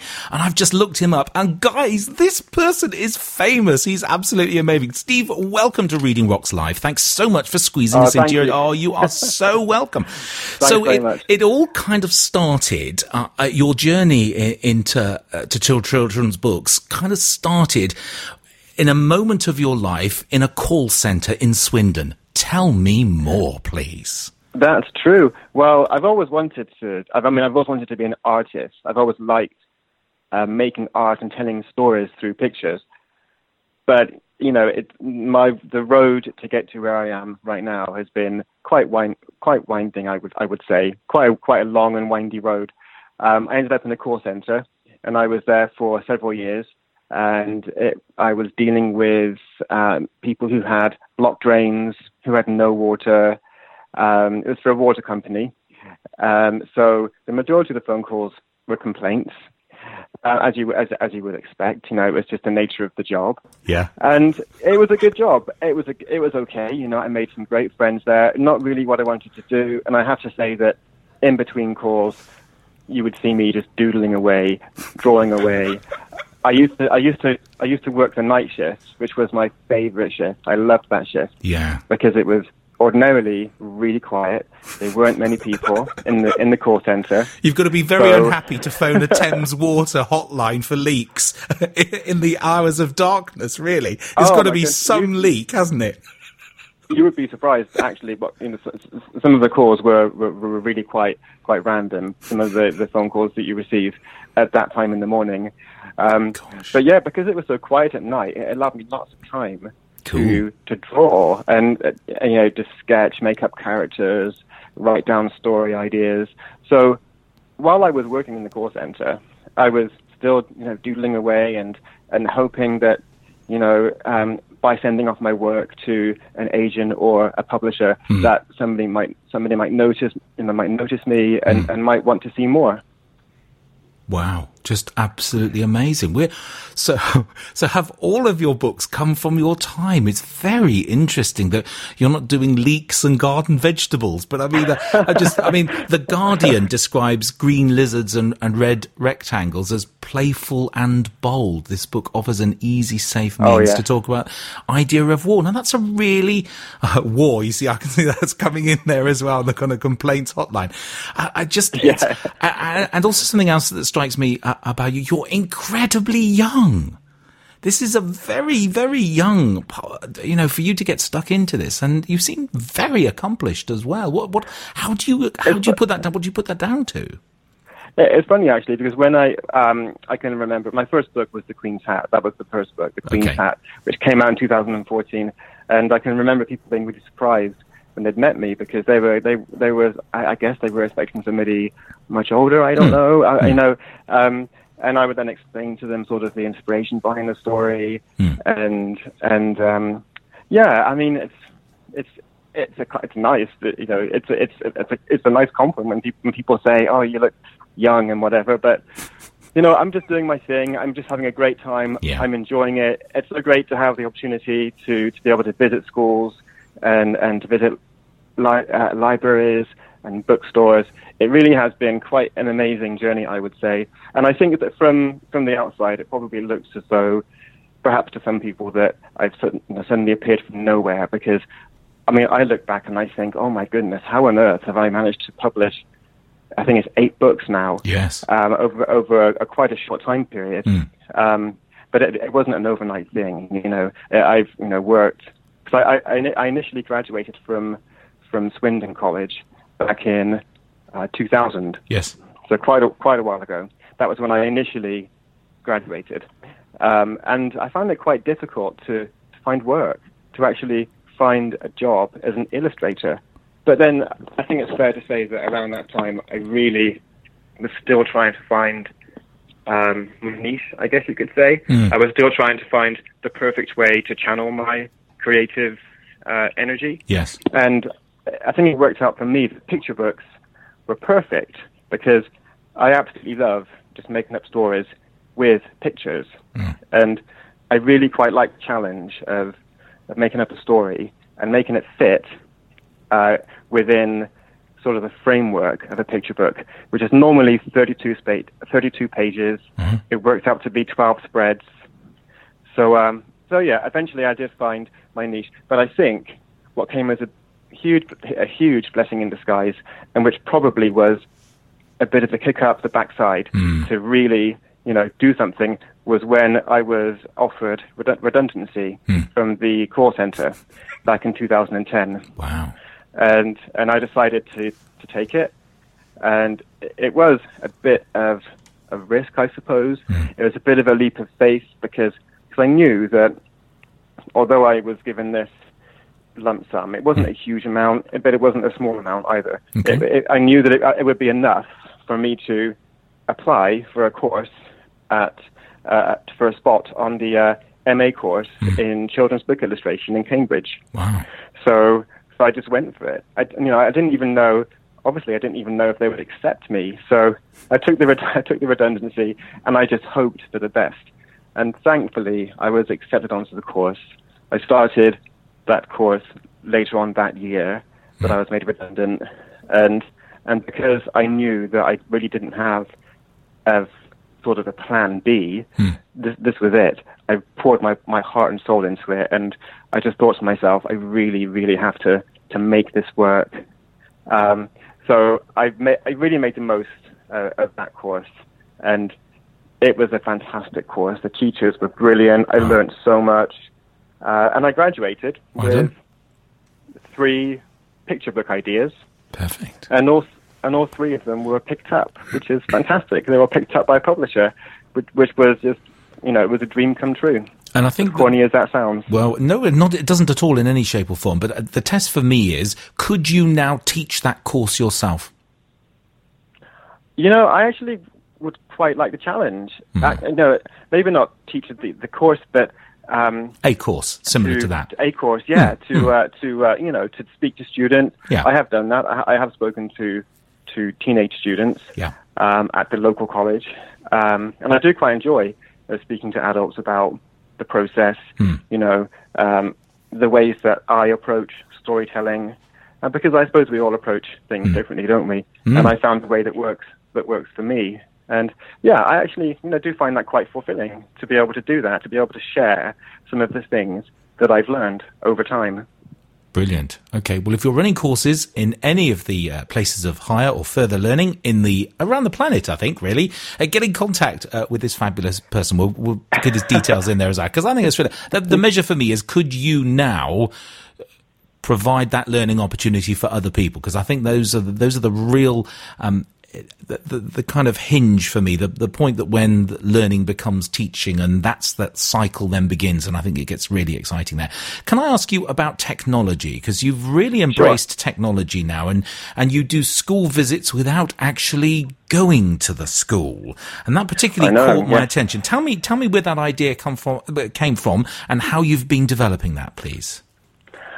Well, I'm on Twitter and Facebook, and I have my email addresses on my website, and teachers and librarians, people in general, can contact me quite easily.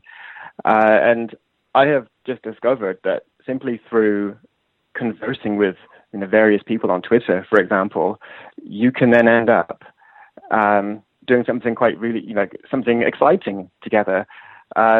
Librarians and teachers and booksellers sometimes send me tweets of photographs of things that they've done, maybe in class, inspired by one of my books, and I will then respond, and then we have this conversation, and that interaction can then lead to some kind of visit. When I say visit, it's not really a visit as in visiting the school, but some kind of way of connecting with the school via the internet. For example, Skype is a great way of holding an event for a classroom without having to travel to the classroom. I did a Skype phone call to a class in New York just recently, and that was really exciting. I can remember, here I am, just sat here at home, didn't need to leave the house, and I made the phone call, or maybe I think they phoned me. They phoned me, I answered the Skype call, and suddenly there was a class full of children wearing panda masks. It was so funny. And so I read to them through the camera, and it was brilliant. And and hopefully hopefully they enjoyed themselves, and maybe they were inspired by that. For me, it's incredible. It's very special to be able to do that. It's great to visit a school in person as well, obviously. It's always great to do that. But it's fantastic to have the ability and have the facility to be able to make that sort of contact through technology without having to leave, absolutely. The house. Do you have to be very comfortable with that technology, do you think, to make that work very well for you? I think you probably have to maybe get used to it, because I'm no expert when it comes to. I don't really make Skype calls that often, and I'm not an expert on social networking on the internet. You just learn as you go along, I think, and then as you do that, your comfort zone widens. You know, you learn as you go along. I can remember being pretty scared and a bit nervous, actually, about holding events and, you know, how do I interact with schools and libraries. That was all really new to me. But I suppose if you just take small steps and get acquainted with, you know, with whatever it is you're working with, then, you know, you'll find a way, and it just gets easier and easier. Well, you seem to be pretty good. You've got nearly 5,000 followers, 11,000 people have liked some of your stuff, and you've tweeted 16,200 times. I mean, wow, you've not been hanging around there. It's really good. I want to carry on with Steve. We're going to break for some music now, listeners. If you want to connect with him, Steve's on Twitter. He's at Mr. Steve Anthony. Really simple, very straightforward. Drop us a tweet. We'll be watching that in the timeline here. So come back if you want to comment on anything that Steve said, and we'll pick up the conversation after that. Steve, don't go anywhere. I'm really enjoying the conversation. Time for some music now. We'll be back in just a second, chatting to the brilliant Steve Anthony. Sorry, listeners, I'm just chatting away here to a colleague, and I just missed that as well. That was part one of Steve Anthony. We're back with him in a second. Now, I asked Steve what music we could play with him, and he asked for this track. One of my favourite. Really like this one. This is Owl City, and this is Fireflies. We're back with Steve after this. Brilliant. We've still got Steve Anthony on the line. Listeners, if you want to connect with him, he's at Mr. Steve Anthony. And of course, if you want to contribute to anything going on Reading Rock 16, just use the hashtag Reading Rock 16. Steve, thanks very much for your time again. Really enjoying the conversation so far. Can I ask now about, do you have a favourite title in your portfolio? And if not, can I press you to one that you warm more to than any of the others if you don't have a favourite? What's your favourite book and why? Well, straight away I think of the Green Lizard versus Red Rectangles book. Because it deals with this subject, you know, it's a very heavy subject, you know, war, of course. Yeah. It isn't a simple subject, but the book, on the surface, looks quite simple, and it's digestible, and it can be fun. I mean, there are several layers to the book. It can be a fun book. It can be a book that could possibly lead to a class discussion. It could also appeal to different ages. But for me, on a personal level, it was just a really fun exercise in design. I thoroughly enjoyed the challenge of creating the book. And the inspiration for the book came from a painting called 8 Red Rectangles by an artist called Malevich. Okay. And so this painting I saw, and I was suddenly inspired. It wasn't suddenly. It was. I think the picture was sort of playing on my mind. It was there. It was there in my mind, and that happens sometimes. I take inspiration from all over the place. So this image I had remembered, and I had this dream one evening, and this will sound really weird. This is how these things happen. I had this dream of these lizards fighting these red rectangles, and I'm certain that the reason I, you know, had these rectangles in my mind was because of that painting. The painting, yes. And I woke up and I thought that was a strange concept.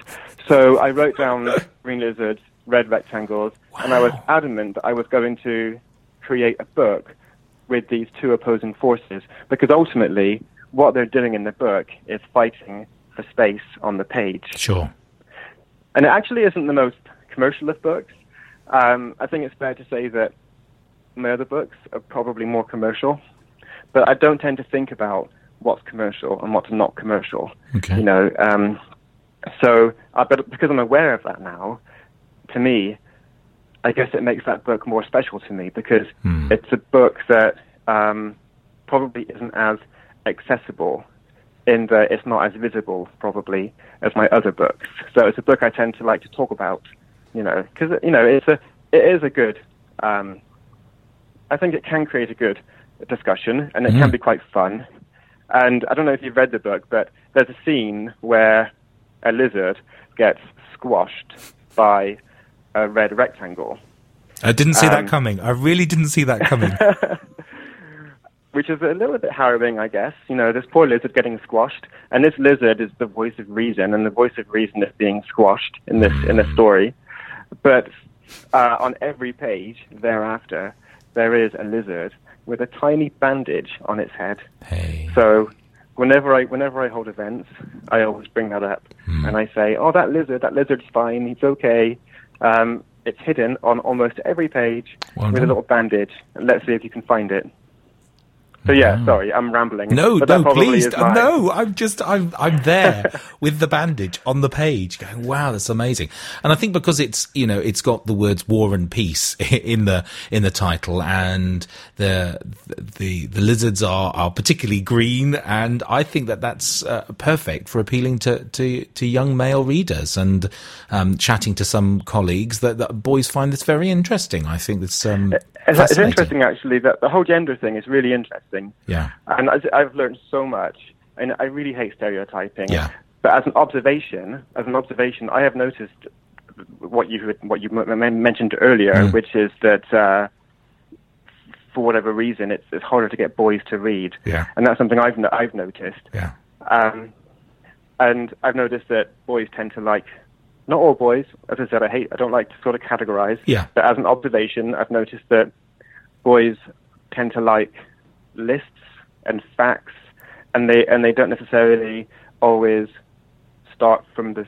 Don't always sort of read the book from start to finish in one go. Because I know when I was younger, I used to like those books, and they're still in print.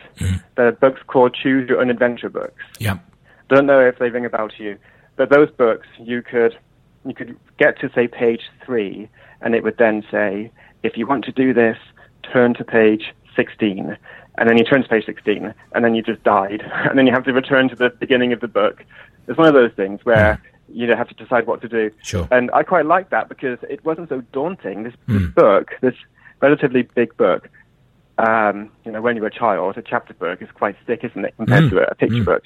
It wasn't as daunting because I knew that I didn't have to sort of read the whole thing. I could get to a certain page and then decide, okay, I think I'll leave that and come back. And also with non-fiction books, you don't necessarily have to read from the first page to the last. You can sort of flick through, pick bits out. So that's something I've noticed. And with my Queen's Hat books, which are very detailed, they're very detailed books, where you've got the Queen racing around London chasing her hat in the Queen's hat. And in the Queen's handbag, you've got the Queen chasing a swan all around the UK because the swan's just stolen her handbag.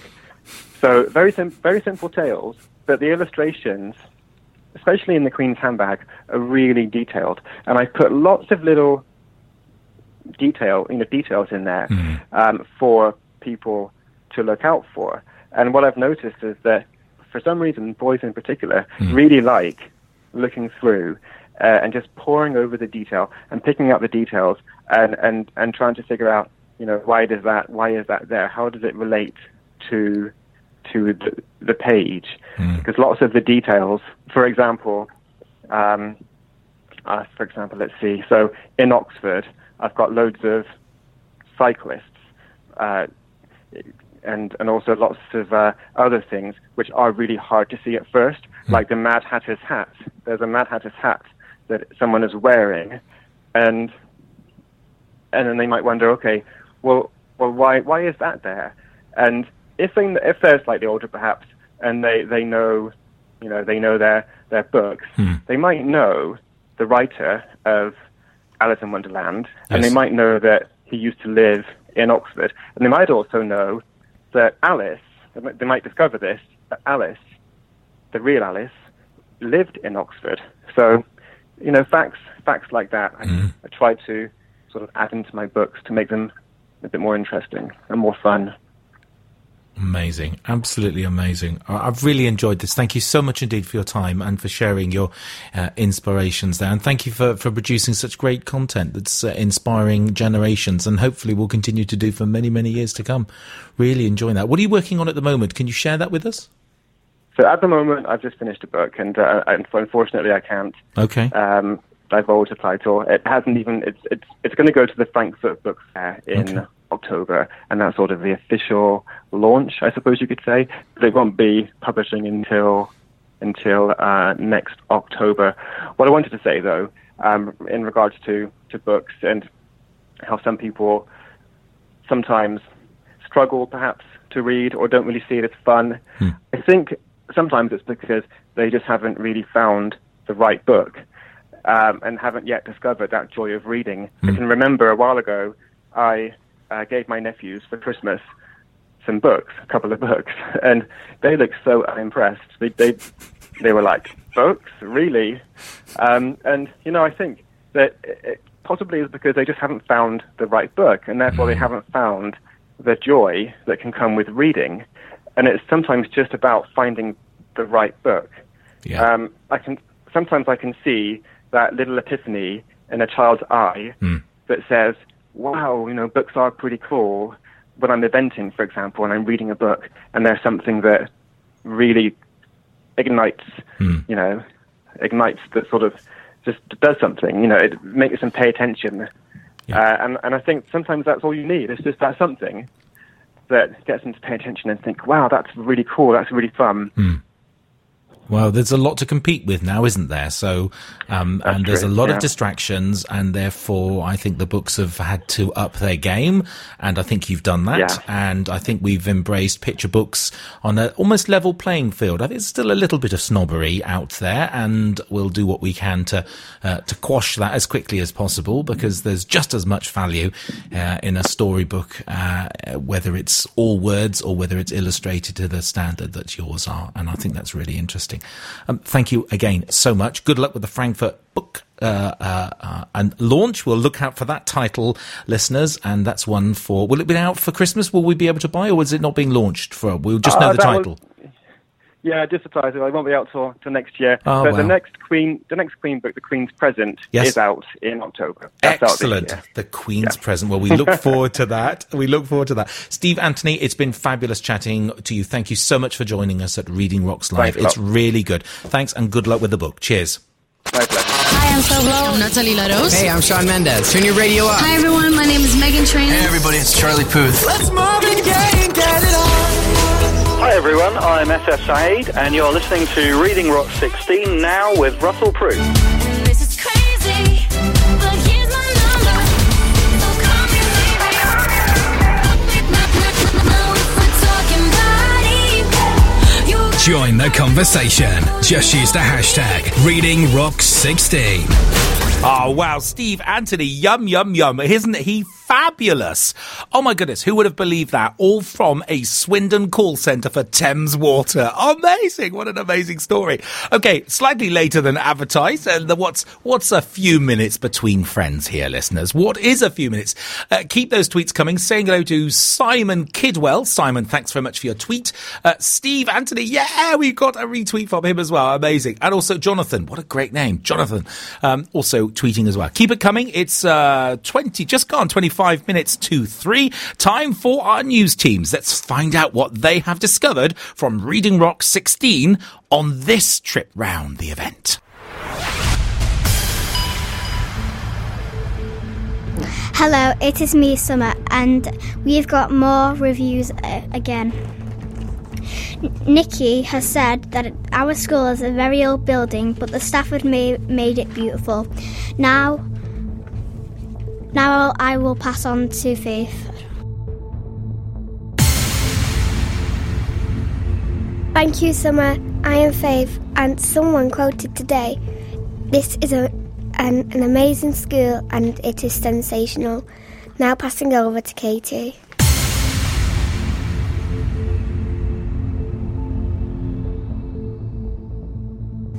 Thank you, Kate. Thank you, Faith. Miss Davis said her day has been fabulous and lovely. Now over to Ryan. Thank you, Katie. And today, Miss Knox, one of our staff, says that she is nauseous, her throat is dry, and she's ready to go.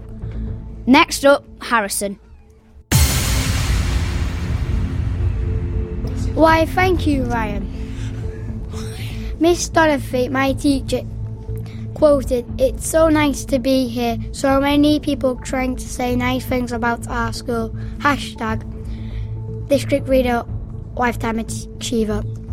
Next up, with an interview with Johnny Duddle. And thanks very much. That's the news where you are.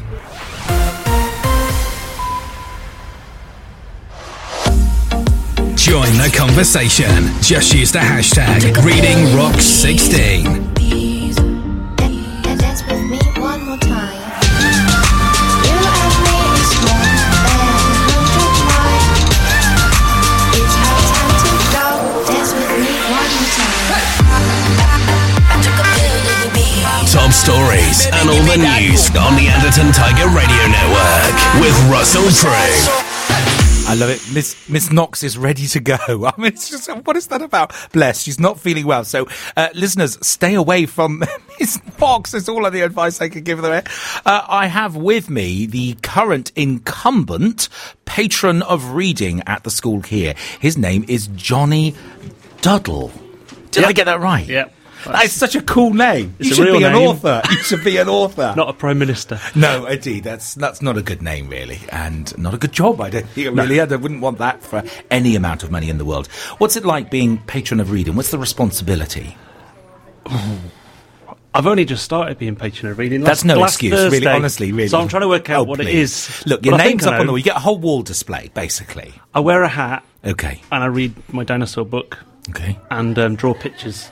And that's kind of my job. They kind of love you. Why is that? Because my books are fab. That's a perfectly acceptable answer. Is it that you're kind of down there with the kids? Is it that you're under 65 years old? Bless. Not that there's anything wrong being over 65, but often lots of old established authors are quite kind of crusty and... I think it's because I wear a hat. I've got a pirate hat and an explorer's hat. If I didn't wear a hat, I'd just like a boring old crusty... I don't author. believe that at all, really. Tell some more about your books. So there's a pirate book and a... There's two pirate books. Oh, well, two. Picture books. There's two pirate books. Okay. And there's a dinosaur book and a space book. So everything I liked drawing when I was 7 is what I do. But I when I finished art college, it was quite a long time ago before the internet, and I had no idea how to get a job colouring in, because I lived nowhere near London. And I got a job on a pirate ship for a year. So over the years, pirates seem to have just sort of crept in. So I lived on a ship for a year. So when I did my first book, it was... What shall I write about? And I had lots of photos of the ship, and I thought... You lived on a ship? Yeah, on a square rig sailing ship, yeah. Which was... We sailed around the country letting people come on board, and then we went to Ireland, and they hired the ship for films, like Kidnapped and Moll Flanders. And wow! So, but I jumped ship in Ireland, because the chef didn't like my vegetarian ways. Ah, I'm a fellow vegetarian.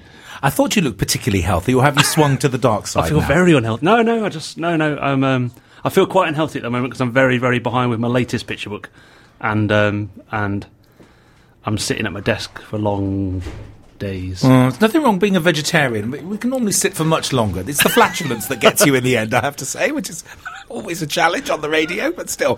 Tell me some more about the books as well. So what are the inspirations? Where did you go? Where did you see a dinosaur? And if I get the shit bit about the pirates, what about the dinosaurs? What's that about? The dinosaurs, I went to the Natural History Museum, and I always carry a sketchbook. Like all authors and illustrators, they should carry notebooks or sketchbooks, and I always carry a sketchbook with me. And I went to the Natural History Museum, and I drew a Triceratops skull, and then just on the page next to it, I drew a sort of more stylised sort of children's book kind of Triceratops. Okay. Oh, I quite fancied doing some dinosaurs, because I used to love drawing dinosaurs when I was young. And then it was just trying to get an idea for a book. For a story based on these dinosaurs. I started drawing a bunch of little dinosaur characters. Wow. And it ended. It's like The Boy Who Cried Wolf, my dinosaur book.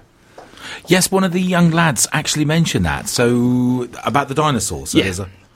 Well, it's called Gigantosaurus, and there's one dinosaur called Bonehead who likes to shout Gigantosaurus whenever a Gigantosaurus isn't coming. So all his friends hide, and at the end a real Gigantosaurus comes. And originally, I kind of wanted him to get eaten by the Gigantosaurus, but because it's aimed at quite young children, we decided that you think he gets eaten, but actually he's in the undergrowth, sort of just managed to escape the teeth. And does the age matter that the book's for? And do we need to be quite strict about that, or does it just appeal to all ages? I've got two daughters. I've got an 11-year-old and a 7-year-old, and I think my 7-year-old still loves picture books. My oldest daughter doesn't really read them anymore, but I think some people, when I go into bookshops and they say some of my books are for older children in the picture book range, so 4 or 5-year-olds, but then I meet someone who's got a 2-year-old or a 1-year-old who absolutely loves, a book that's supposed to be scary. I mean, my first book, all the pirates die; they all get eaten by a monster.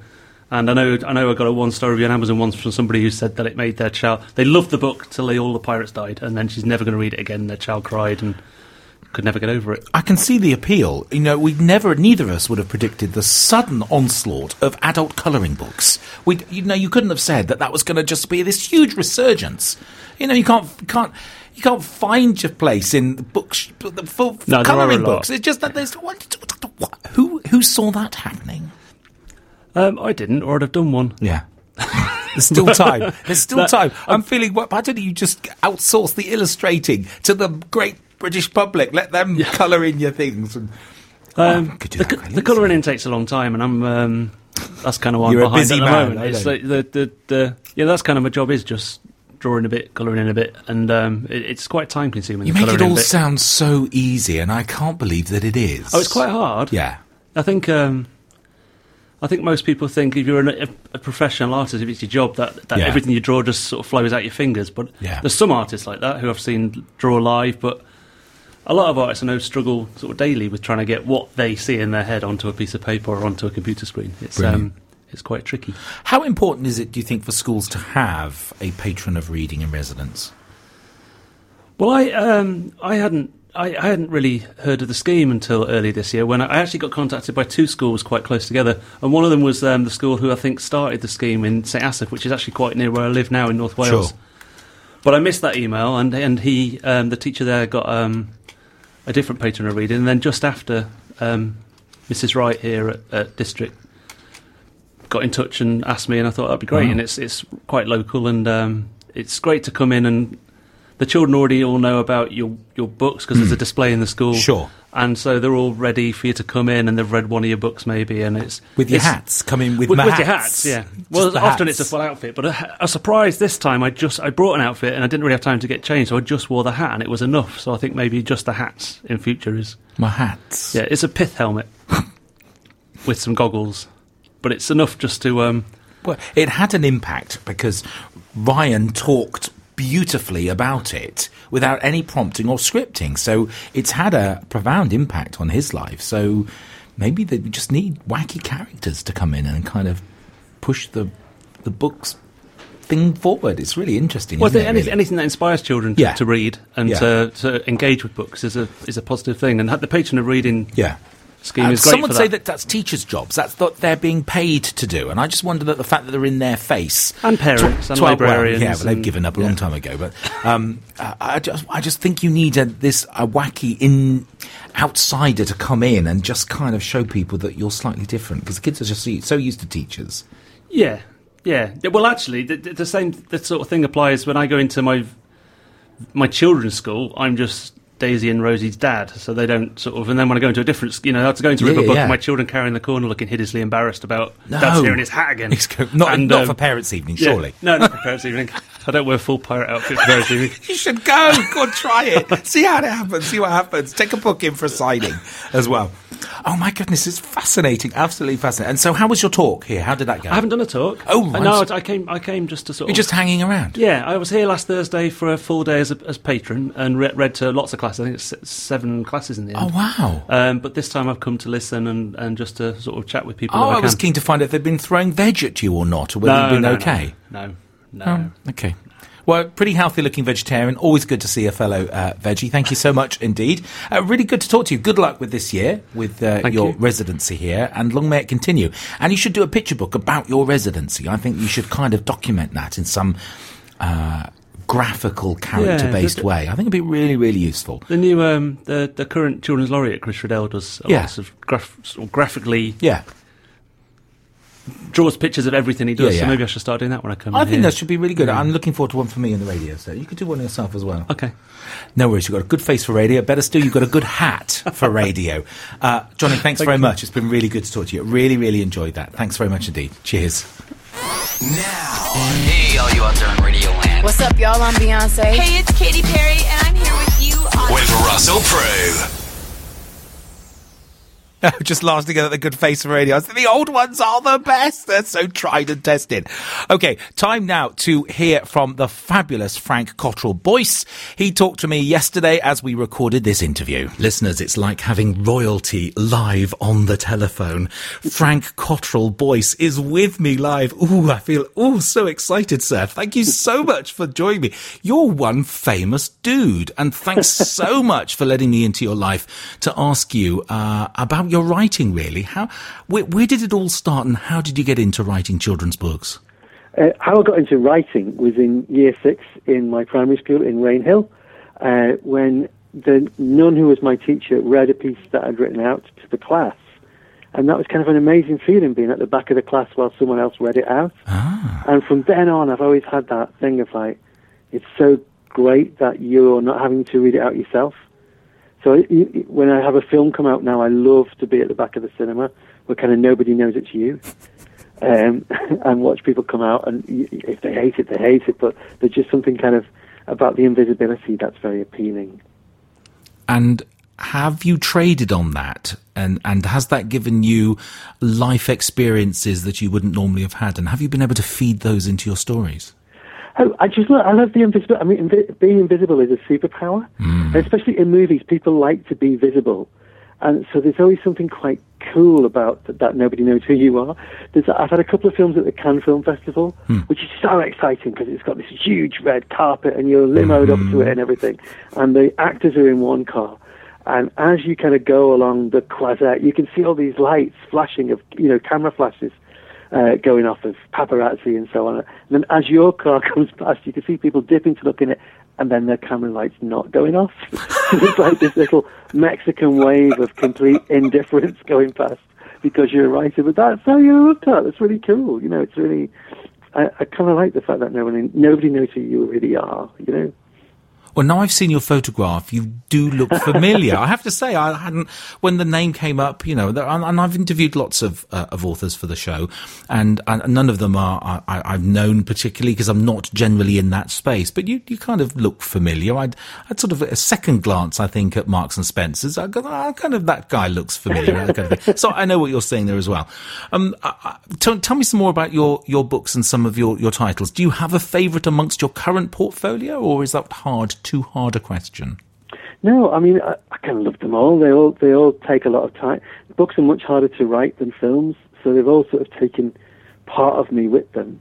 I wrote the first book I wrote was called Millions, which did so well and got translated into loads of languages and won the Carnegie Medal and was made into a film by Danny Boyle, and that's just felt kind of an amazing ride. So that's got really, really happy memories, but they've all got kind of memories of their own. The last book I wrote is called Sputnik's Guide to Life on Earth, which was like way, way, way the most enjoyable, most fun I've ever had writing something. Because it just popped into my head fully formed, and it was just it felt so easy to write. I was driving along the Formby bypass and stopped at the traffic lights, and the idea for the book just came into the car. It was as though someone had opened the car door and jumped in next to me. It was amazing. So obviously I've driven up and down the Formby bypass every day since, and it's never happened again. Has it not? Oh, bother. That's a shame. Can I ask about the screenplay versus the title here? And obviously, in this instance, the book came first. How important is it to have a book before you do the screenplay? And do you need to be the same person? Because it isn't always the same person, is it? No, gosh, no. Never, hardly ever is the same person. And I think it's probably wiser not to write your own screenplay. But I was a screenwriter long before I was a novelist, so I have those skills and have those connections and can make it happen. And I do love, I still very much love, I'm making a movie at the moment. I love being on the sets. It's really, really exciting. It's just a book is special well beyond a film. Yeah, I think it's partly because you own a book in a way that you, as a member of the audience, you own a book in the way that you never own a film. Your favorite book, you'll have bits of sand in it from when you read it on the beach, or your bus ticket in it, or a coffee stain in it. Whereas your favorite film is just, it's a film, I think a lot of young people will take a lot of positive impact from your story about sitting at the back of the classroom, Year 6. What do you think writers can do now to reach out to our next generation of young people? I mean, we are struggling to engage, particularly boys. We are struggling to engage children at primary school level with the joys of reading, with the consumption, but then from that comes the creativity and the opportunity to then write. And I worry enormously that there's too much on colleagues' minds.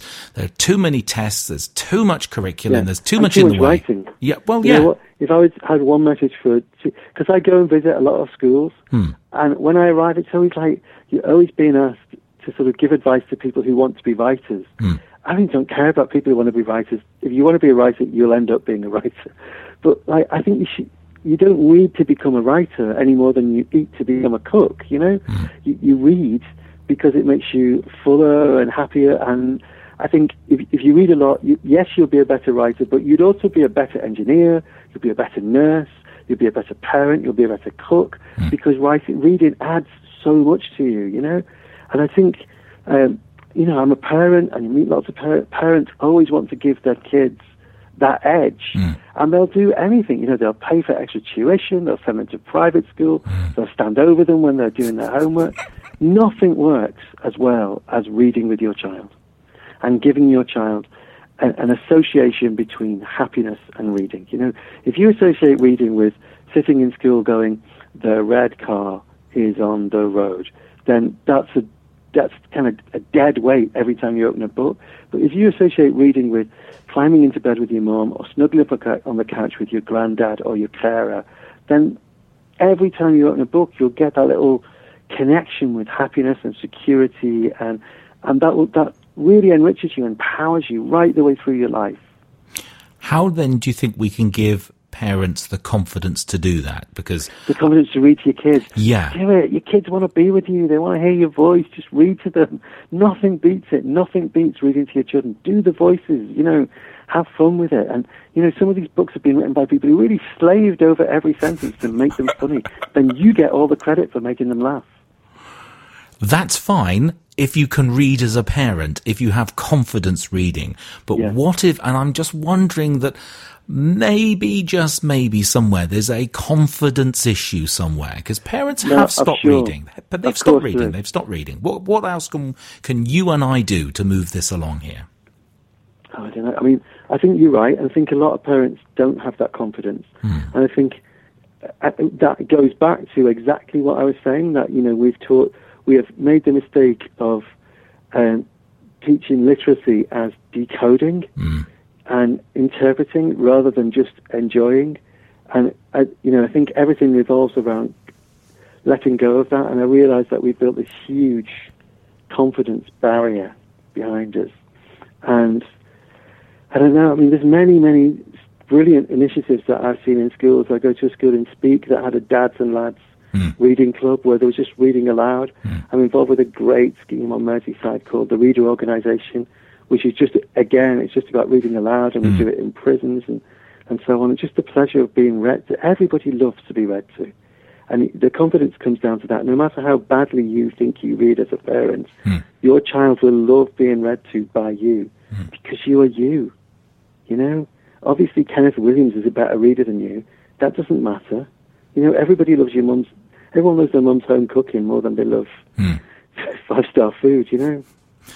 Do you think seeing a film and then coming to the book is helpful? Yeah, of course it can be, because it gives you that kind of guidebook to what the film is, to what the book is. It gives you, you know, it means that you're coming to a book looking for the kind of that bit extra that a book gives you. I think from that point of view, Harry Potter's been such a blessing, you know, because it gives you the confidence. You know where it's going. You know it's going to be exciting.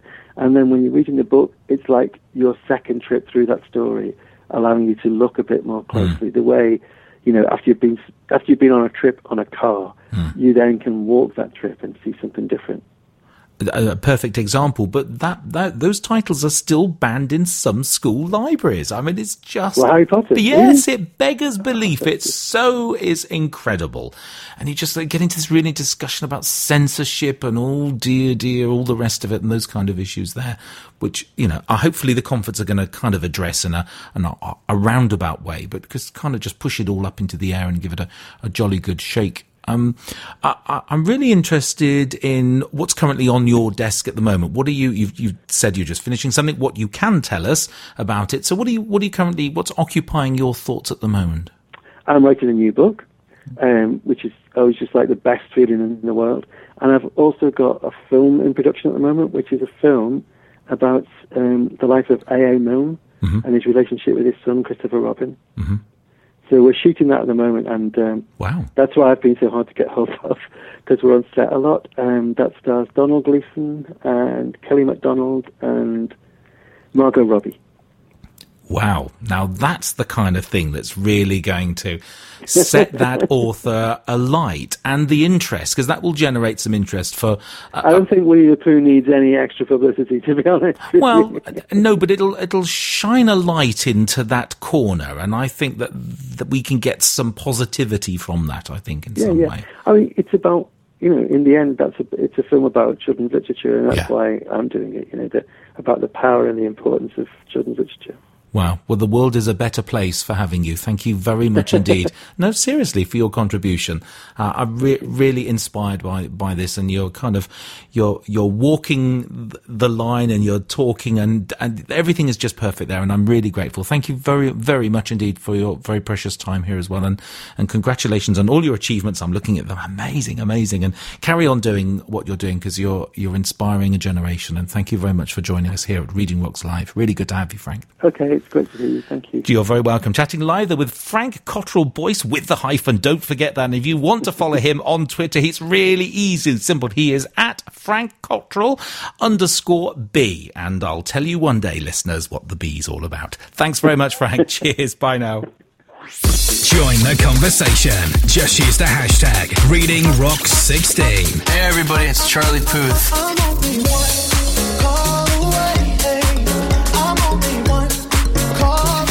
Hey everybody, this is Armin van Buuren.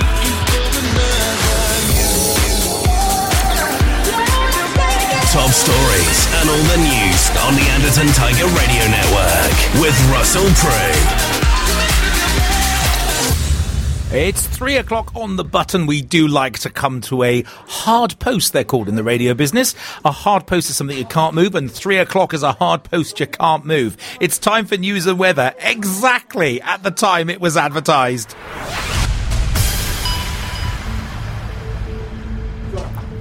Hello, it's me, Summer, and I'm back with some more new interviews.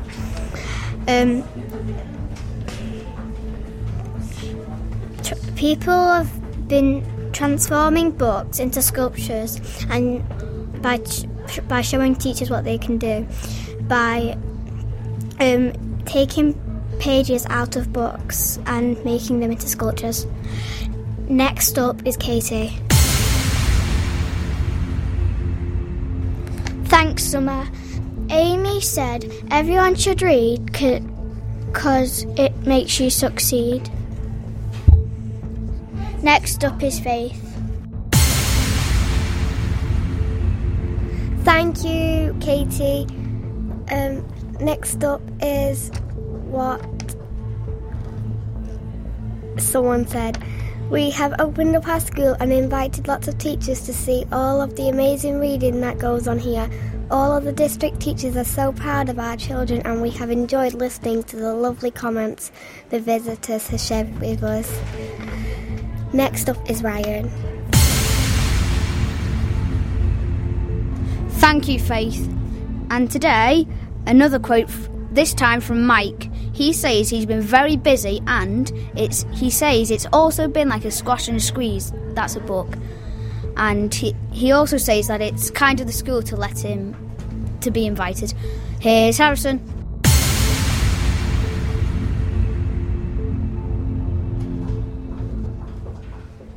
Why, thank you, Ryan. Here's a quote from someone. Everyone should read because it helps you to succeed. Here's a quote from Lizzie. Reading is awesome, also comics. Over to Ryan. Russell. Oh, alright. Apparently I've changed my name to Ryan now. Thank you. Thank you, Ryan. Over to Ryan, back to Ryan and Harrison, and amazing. Thank you so much indeed to all our young reporters who've been absolutely stonkingly fantastic today. You have had the fabulous pleasure of Harrison, Katie, Ryan, Summer and Faith. All of you give yourselves a clap. You were absolutely amazing. Thank you so much indeed. Really like that. Well done, well done, well done. They're leaving us now because it's the end of their contract, really. Terms and conditions apply. We've used them. Thank you very much for the biscuits. Thank you for bringing donuts to the show presenter. It's really good. There's still loads more still to come on our live radio show. Another big hello to Ian Rocky, who's been with the show from the start. My goodness, he's not only a keen listener, he's a marathon runner as well. There's still more to come. We've got SF Saeed and we've got Dr. Mary Roche on the show. Don't go anywhere. It's Mary Roche. She's up next, and my goodness, you are just going to want to hear from her. Get into school radio for less. The Anderton Tiger Hub. For under £3,000. AndertonTiger.com/hub.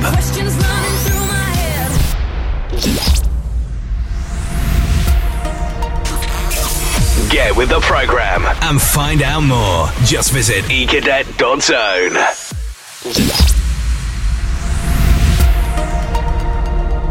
Listeners, you won't believe who I have live on the telephone right now. I'm really excited. I have the fabulous Dr. Mary Roche. Oh my goodness, where do you start with this sheer talent of a young lady? Amazing research. She's been teaching in the primary sector for 37 years. She's written a researcher. She's right across the whole of this landscape, listeners. We are so pleased to have her on our live radio show. Mary, welcome to Reading Rocks Live. It's a pleasure to have you on the show. Tell the listeners a little bit about you, if you can, please. Okay, thank you so much, Russell, and thank you doubly for calling me a young lady. That's been a while. Bless you.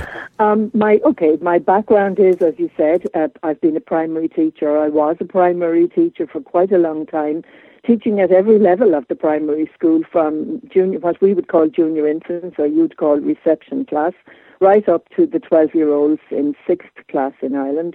And for my final years in the primary sector, I was researching my own practice through self-study action research, trying to improve what I was doing with a focus on dialogical pedagogy, because I was extremely conscious that children can enter primary school at 4 and emerge at 12 without really having had much opportunity to talk to others, except perhaps in the schoolyard or in answer to a direct question. And I was determined to do something about that in my own practice.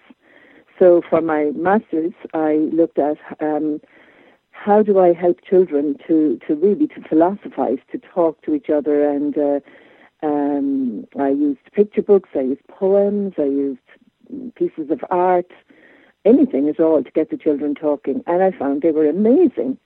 And the children I was working with at the time, it was an all-boys inner city, quite a deprived area, and the dialogue was so rich and so varied. And I noticed, my learning outcomes would have been better talking, better thinking, but I also noticed a lot of the affective domain, better relationships with each other, a nicer relationship with me and me with them.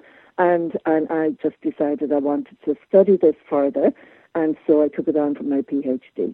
Brilliant. Is there a particular type of book that lends itself to this type of outcome? I know that a lot of your writing is focused on picture books, and I suspect that applies to early years, particularly so with that. But they're still very attractive to older pupils, I'm quite sure. But is there a particular type of book which kind of lays itself to the better outcome? Well, I focus on using picture books right now because they're so sophisticated.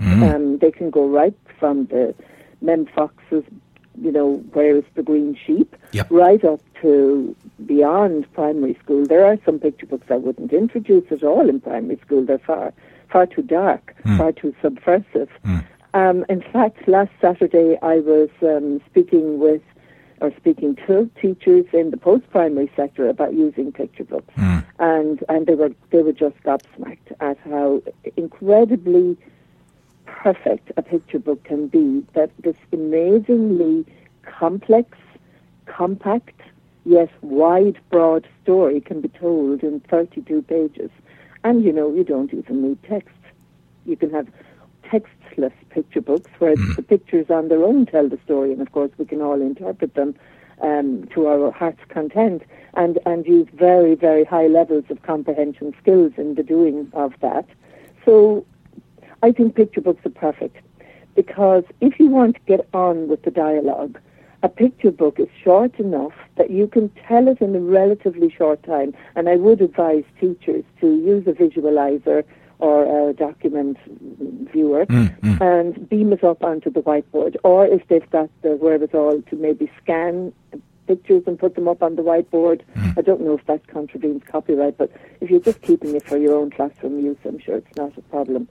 So that every child can see the pictures, and really examine them. And children are amazing at spotting things that we adults don't see at all. So I can do that and then have a pretty good conversation with the children. So my methodology I call critical thinking and book talk, CT and BT. So I would sit the children in a semicircle, push the tables back against the wall, beam the story up somehow on the whiteboard, tell the story, let them talk. I'd just say, who'd like to start? Turn off the projector and just pull the chairs back into a full circle. And then I say to the children, we are going to do something so amazing right now.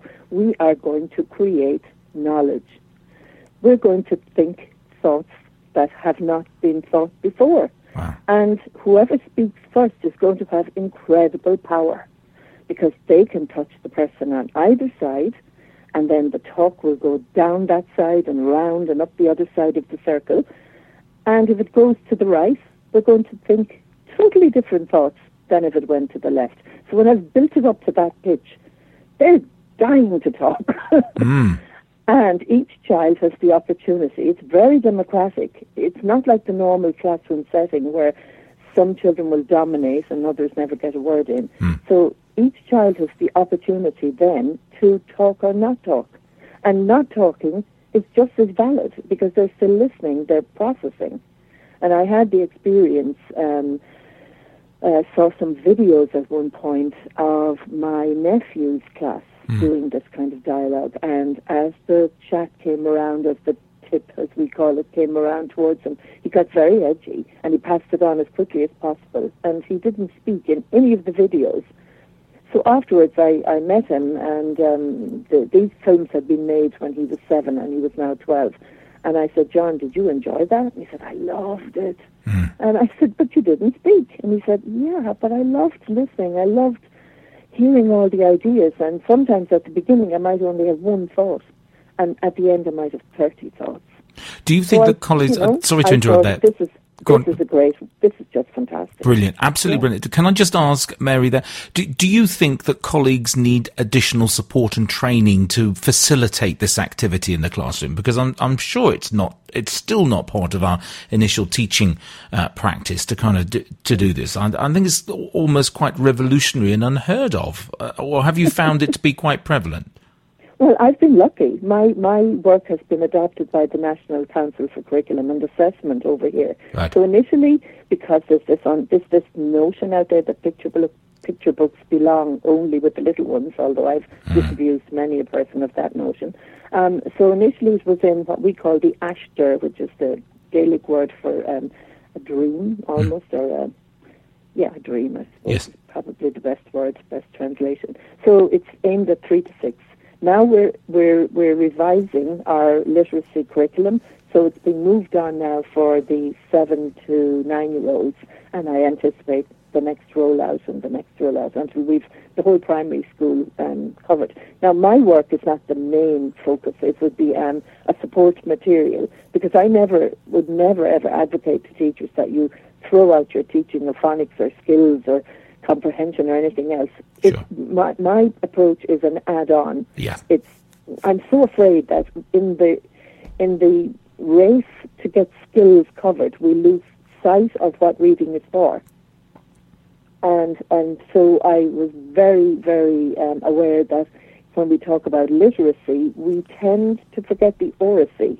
We tend only to think about reading and writing, forgetting that oral language is our, primary literacy. It's our main way of communicating, and it's just so important for future success, really, in school and in real life as well. Do you think that the space that's been afforded you to be able to sort of experiment with that is particularly has been available to you in Ireland, and that maybe colleagues here in England haven't had the opportunity to do that because they're so constrained by targets and measurements and league tables, and the pressure from the national curriculum on teaching colleagues is just enormous? I'm not 100% sure that even, that I've got 100% take up here. Okay. I think I was in the right place at the right time. Okay. We were revising our curriculum. There was an emphasis on oral language and thinking, and I just happened to come along at the right time. And picture books are popular. They're very popular, particularly in the junior classes, and now people in the older age groups, teaching the older age groups, begin to see the worth of them as well. I've to answer your question, I suppose I'm aware on Twitter that there are lots and lots of people using picture books in their classes. I'm aware, I've been over to CLPE in London, and I've seen amazing work being done there, the power of pictures and the power of reading. I've seen, and I've heard about amazing work through UKLA. I'm actually the Irish ambassador for UKLA, the UK Literacy Association. Wow. And they've got this fantastic conference the end of every summer. Yes. Next year it's going to be in Glasgow. It was in Bristol last July. I think it's the 30th of June next year. But at that conference, you'll see so many people talking about picture books and using them in sort of the way they may not use my actual methodology of the circle and that, but they are using picture books. I think the will is there. I think the spirit is there. I think gradually, the publishing industry has taken off. There are just so many fantastic picture books out there. Brilliant. I just want to break a second. I'm so enjoying this so much. I want to go on, but I just want to break for some music now in the show and invite colleagues who are listening to this and enjoying Mary so much to get in contact. So you can hashtag ReadingRock16, colleagues, if you want to comment on that. Mary can be found on Twitter. I'm going to come back to Mary in just a second. We're going to play some music. But if you want to connect with Mary, she's on Twitter. She's at Mary GT Roche. That's ROCHE. If you can't grab that, then have a look at my Twitter, Russell Prue, and she's following me and I'm following her, and that's easy to find. I'm also looking at all the other people that are following you as well, Richard Gerver and Tim Rylance, all the big movers and shakers in the business there. Let's play some music and we'll come right back with Mary. You're chatting to Dr. Mary Roche, and I'm so enjoying it here on Reading Rocks Live. Don't go anywhere, listeners. Music next. On the Anderton Tiger Radio Network with Russell Prue. This is Sean Parley, girls. I'm overall right here. What's up? This is David Guetta. Hi, this is Chris and Johnny from the band Coldplay. Join the conversation. Just use the hashtag ReadingRock16. And we're back with Mary in just a second, and in true BBC National Lottery style, we have the conference prize draw live on air. I can't believe the only sound effect I've got is... Will that do? And some crowd cheer as well. So we have the fabulous Ryan, who is here with his styling. Now, what did he say? He called it styling clay, isn't it? It's clay. It's not gel, apparently, listeners. It's clay. Excellent. So he's rummaging now in the box here. He's now passing me the lucky winner. I am now reading out to you the lucky winner. And, it's really good. It's a full strip, and we do love a full strip here on the radio, which is really good. Numbers 481, 482, 483, 484 and 485. And the lucky winner is Kathy Fine, is that one worth? Or Catherine? And I've got a telephone number. I'm not going to read that out on the air. Otherwise, Catherine will be very popular this evening with some interesting characters. I'm not reading that out. Catherine, you've won, and we've got your number. If there are lots of Catherines here, your number ends in 48. So if you're a Catherine and you're listening, you're just going to be so excited. Just find a trusted adult as quickly as possible and find your way here. So, Catherine, congratulations. Numbers 481 through to 485, a full strip is our winner. And thank you very much indeed for that. Congratulations to Catherine. Well done, well done. I don't know, what did Catherine win, everyone? What did she get, a biscuit? Cake. A cake. She's got cake. Cake by the Ocean. Excellent. We shall play that in just a second. In just a few seconds, we'll drop you back into part 2 of Mary Ross. So enjoying that. Picture books. Brain the size of a planet. Really enjoying her. We're running over time now, but hey ho.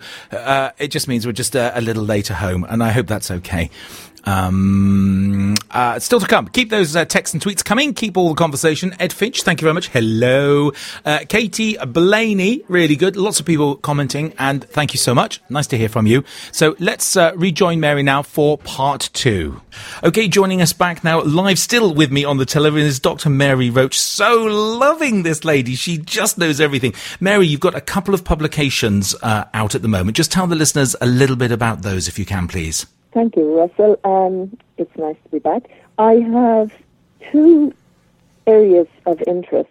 My primary passion is critical thinking with children, or oracy with children, or developing oral language, whatever you like to call it, and picture books. So I combined that, I suppose, 3 decades of research, 3 decades of working with children into a book that is entitled Developing Children's Critical Thinking through Picture Books. And that's probably got everything I want to say in it, really. I love the cover. Can I say that? My daughter made a poster from my reading corner when I was a primary teacher, and that poster I kept because it was so beautiful, and Routledge very kindly allowed me to use it as the cover for the book. So in that book, I've got, lots of examples of dialogue and lots of references to picture books, but also some theory about picture books woven in through. And I realized I had quite a lot of textbooks about the, the theory underpinning picture books, and how they're subversive, they're metafictive, they're just amazing pieces of literature. And so I put together the Padlet that's on my Twitter front page. Now, side by side with that work, I also have an interest in action research, particularly self-study action research, because that's the research paradigm through which I did my master's and then my PhD. All the time, a full-time teacher. I didn't have any time off. So I worked very closely with some amazing women, Maureen Glenn, Katrina McDonough, Bernie Sullivan, lots more, but the 4 of us clicked very well together. And when we were finished our PhDs, we decided to publish a book about researching in the classroom. So we wrote our first book. We co-authored. We each took 2 chapters, and it's been called Enhancing Practice Through Classroom Research. Wow. Then we decided to, because we'd run summer courses for teachers and people were asking us for more ideas, we put the next book together called Introduction to Critical Reflection and Action for Teacher Researchers. So that's the second one. That was out last May. And the third one is due to the publishers. It's Bloomsbury, this one. It's due to the publishers in December. So I'm working on that one at the moment. And it's all about the whole idea of encouraging teachers to form professional learning networks, such as Twitter, having professional conversations, and really designing their own CPD to focus on things they want to improve in, rather than to turn up at a course where somebody else has decided this is what you're going to improve in. So, we're just going to give teachers the methodology and the helping hand and the scaffold as they research their own practice. So that's where we are with my publications. Brilliant, absolutely brilliant. Not in time for Christmas, unfortunately, that publication, but Developing Children's Critical Thinking through Picture Books is available. I've just looked at it. It is available through Amazon. It's not difficult to find, listeners. It's very, very easy. Just to search on Mary Roche, Roche, and it's so easily found there as well. Can I just ask you about the future? Where do you think we're kind of going with children's literacy, and by all means ask with your Ireland hat on, and perhaps more of a European, although that's become very quickly almost a dirty word now, really, but in the kind of in a much wider, more broader kind of geographical sense. What do you think the prospects are going forward? I would like to be optimistic, and to think there are enough really good teachers out there. Right across the UK and Ireland and Europe and the United States, there are quite big numbers of teachers who are passionate about reading themselves. I mean, you can see it on Twitter. There are all sorts of hashtag groups who are absolutely hell-bent, if that's not a bad word, on improving children's literacy and making it fun and encouraging children to become better human beings through reading. You know, you can really develop empathy through reading, whether it's reading about a character in a picture book or in a novel or whatever. And there are good teachers out there. Side by side with them, there's the other side of the spectrum where the test rules supreme, and the test has to be standard in order for it to be, you know, worthwhile in the eyes of those who value such measurement tools. And just today, my husband showed me a quote, and he's trying to find the reference, on the Financial Times, where the testing tool becomes more important than what's being tested sometimes. So the test rules supreme. And teachers in some situations and some contexts are extremely, extremely nervous and extremely frightened by that. And their livelihood depends on the test scores. And you can see why they would resort to the slogan of teaching to the test. So I'm aware that we're quite well off in Ireland in terms of teachers having quite a bit of autonomy still, and that there are contexts in which teachers don't. But on the whole, Russell, I'm optimistic. I think there are enough of us, and I'm going to use the us very broadly, who are interested in literature, who love reading, who love books, who can see how a child's life can be transformed by a good book, and the right book in the hands of of a child. It's just a magical thing. So yeah, I'd be optimistic if that's not. No, it's really good. It's a lovely note to finish on, and thank you so much for taking part in our event here as well. And I hope that colleagues will play this many times and enjoy your contribution. It's really good. Chatting to the incredibly talented Dr. Mary Roche, author, practitioner, general researcher, and generally good person. And we need her on our side, colleagues. We need more people like Mary on our side there. You can find the Padlet resource that Mary was talking about. Just go to her Twitter front page there, her profile, and there's a link on there. I'm not going to read it out. It's really easy to find. Mary, thank you so much for being part of Reading Rocks Live. It's really good to talk to you, and it's lovely to meet you. I've really enjoyed today's chat. Thanks so much. Thank you, Russell, and very best of luck with Reading Rocks. Hi, I'm Phil Blow. I'm Natalie Laros. Hey, I'm Shawn Mendes. Turn your radio up. Hi, everyone. My name is Megan Trainor. Hey, everybody, it's Charlie Puth. Let's move and get it on. Hi, everyone. I'm SF Saeed, and you're listening to Reading Rock 16 now with Russell Prue. This is crazy, but here's my number. So call me, baby. Now if we're talking body, you Join the conversation. Just use the hashtag ReadingRock16. So enjoyed that. Thanks, Mary. Really, absolutely wonderful. It's just coming up to 28 minutes past 3, and time now for our super interview. SF Saeed. Absolutely love chatting to this amazing author. We'll play that in just a second. After that, we've got a conversation with the head teacher here. It's right and appropriate for me to thank her formally, and for us to have a final chat as we close our show and the conference comes to an end. end. Absolutely amazing. We've had a fantastic day. Still a few more guests to get through and to enjoy. Mrs. Bate is coming next after this. The head teacher of the school here, the district school, is coming after this. Time to join SF. He's up next. Listeners, you just are not going to believe your ears. I'm still pinching myself here in the studio, live on the telephone. Really, honestly, I have the fabulous SF Saeed.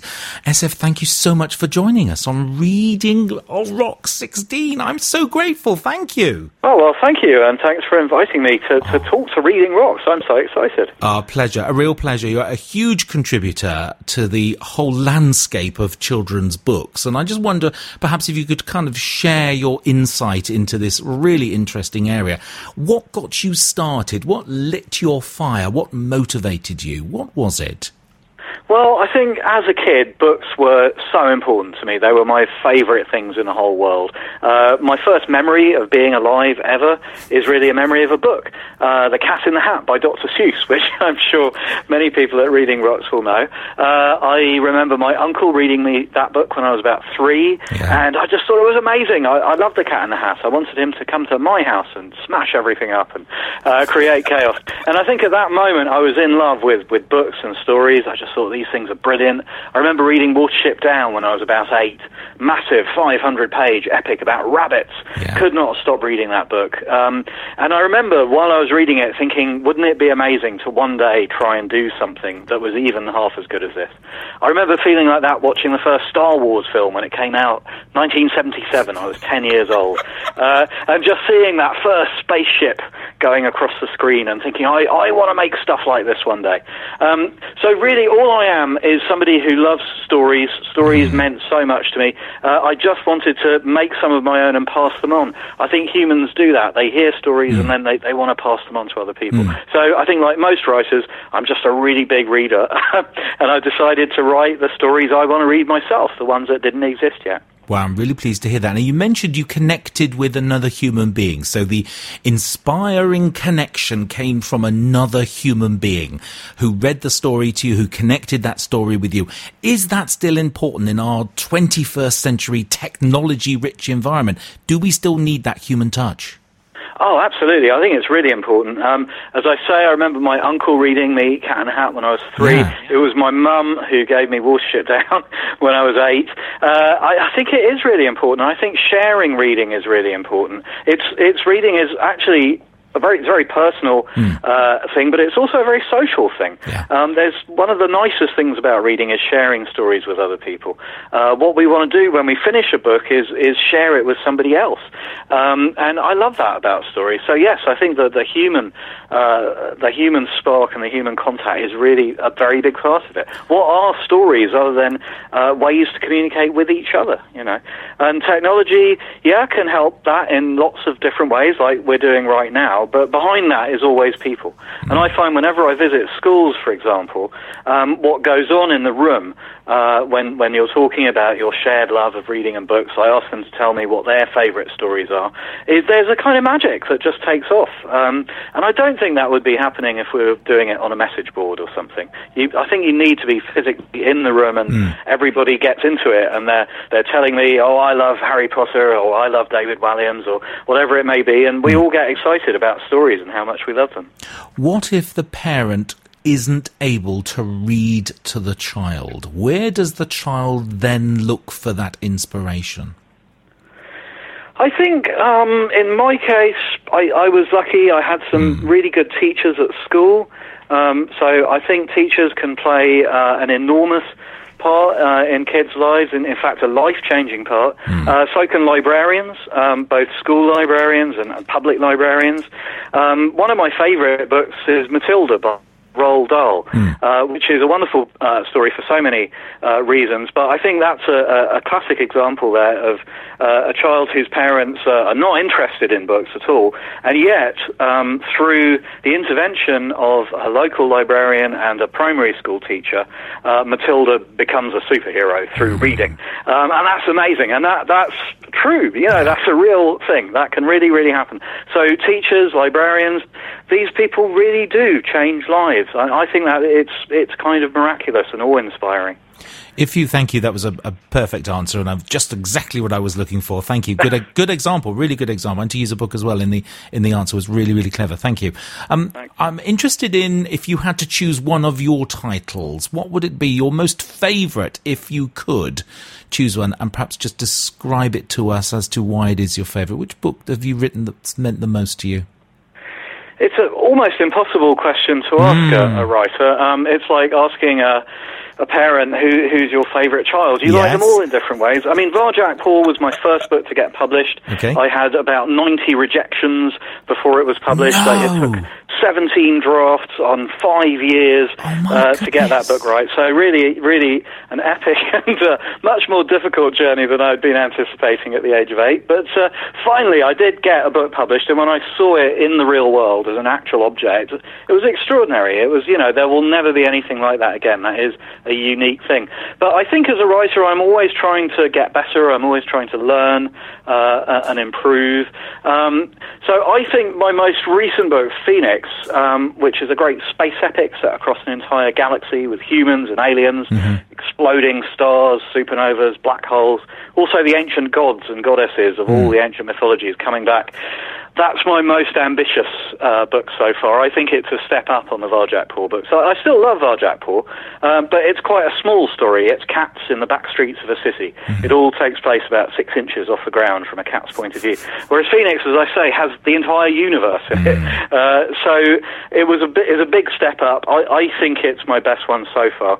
But I hope each book I do will get a little bit better. I'm working on a new thing now that I hope one day will vastly outstrip anything I've done before.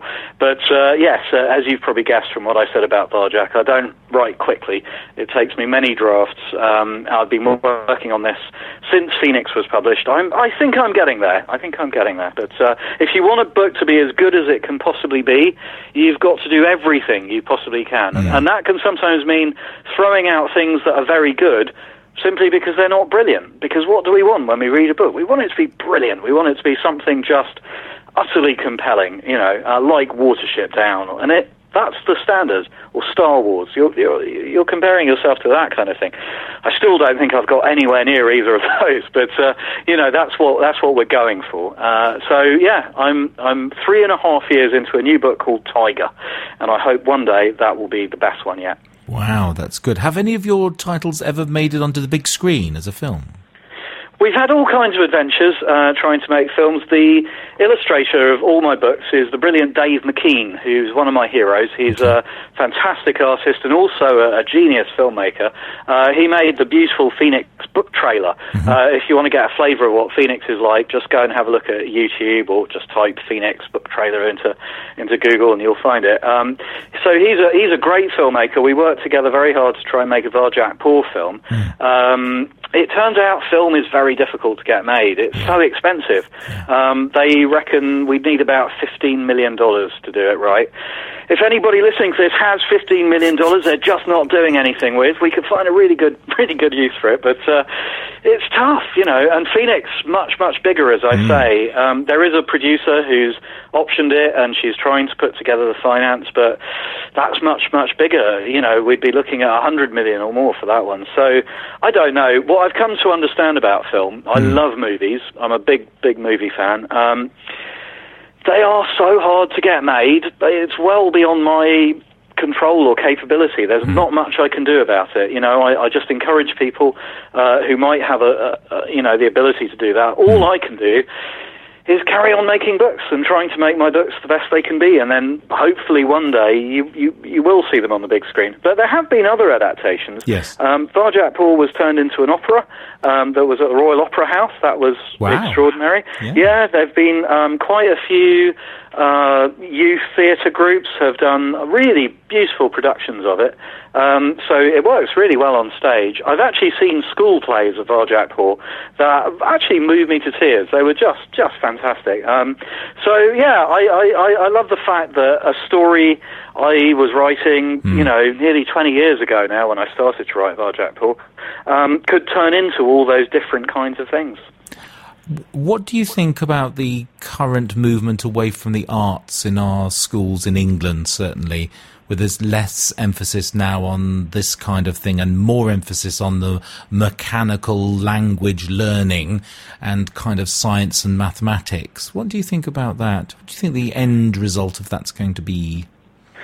I think I can only speak to my own experience. I was, as a kid, I was not necessarily the best behaved or most attentive student in the class all the time. No. But if a teacher ever told us a story, I was into it. You know, I remember a teacher on a Friday afternoon when we were all fighting and wanting to go home. This teacher would just start reading us ancient Greek and Roman myths, and we were spellbound. You know, gods and goddesses, heroes and monsters, and it was fantastic. Yeah, and that stuff completely stilled the class. It was like magic. And so I think things like that, it's very easy to say, everything must have a measurable outcome.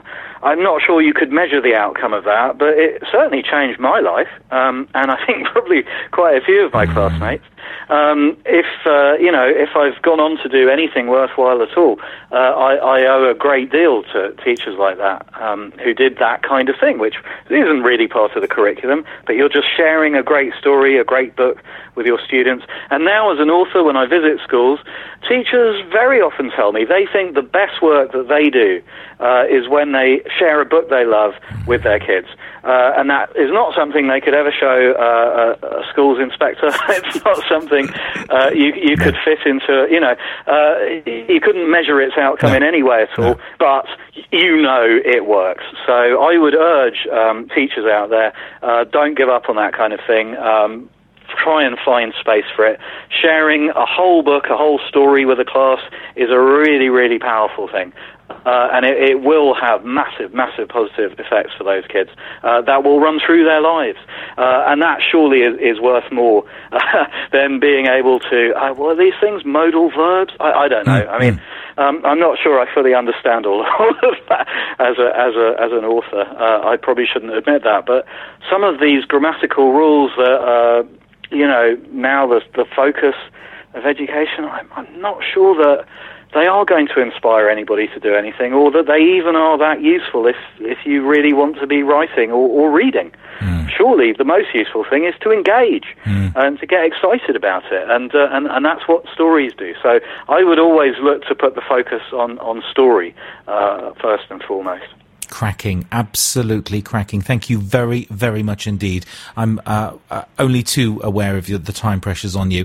Listeners, if you want to follow this talented author, then he is on Twitter and quite active, I have to say. Always the measurement for me is, when did they last tweet? And very, very recently, just a few moments ago. So at What SF Said, or Saeed if you want, is at What SF Said, and you can find him on Twitter as well for conversations there as well. Thank you so much indeed, sir. It's been a real pleasure. It's like international royalty. Pleasure. I do love talking to people who are into children's books and books and stories generally on Twitter. So please do tweet me. It's always fun. Please engage. Have a great week, and thank you very much indeed for supporting our conference. It's been absolutely brilliant, and I'm very grateful. Thank you so much indeed for joining us. Thank you.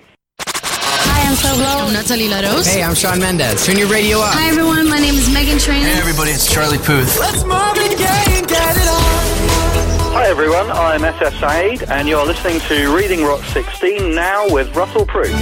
This is crazy, but here's my number.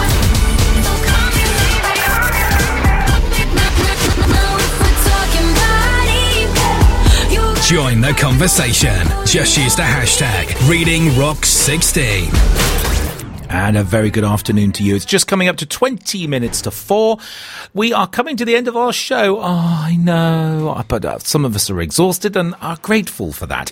Thanks very much for everyone who's contributed. My next guest is our host here at this brilliant conference. And I have to say, it has been a brilliant conference. We have only just missed, listeners, trending in the UK by the skin of our teeth. I'm just having a quick look on the trending stakes here as well. And things have changed. So World Vegetarian Day is still in there in 5th place. and that's been there consistently for the whole of the day. Looking back, because there's a Grand Prix on. Oh, for goodness sake, people, get a life. This Malaysian Grand Prix thing, that's occupying a lot of Twitter, and a few other things as well. But no, we're not there. I don't know how we didn't manage that, listeners. It's been my timeline has been rocketing through, and thank you very much indeed to everyone who's tweeted us as well, all the people that have been part of this amazing show, and to all the guests as well. Now, I need to say thank you, and I need a chat with the head teacher that's been steering this ship. Now, please welcome Diane Bate to the show. Thank you.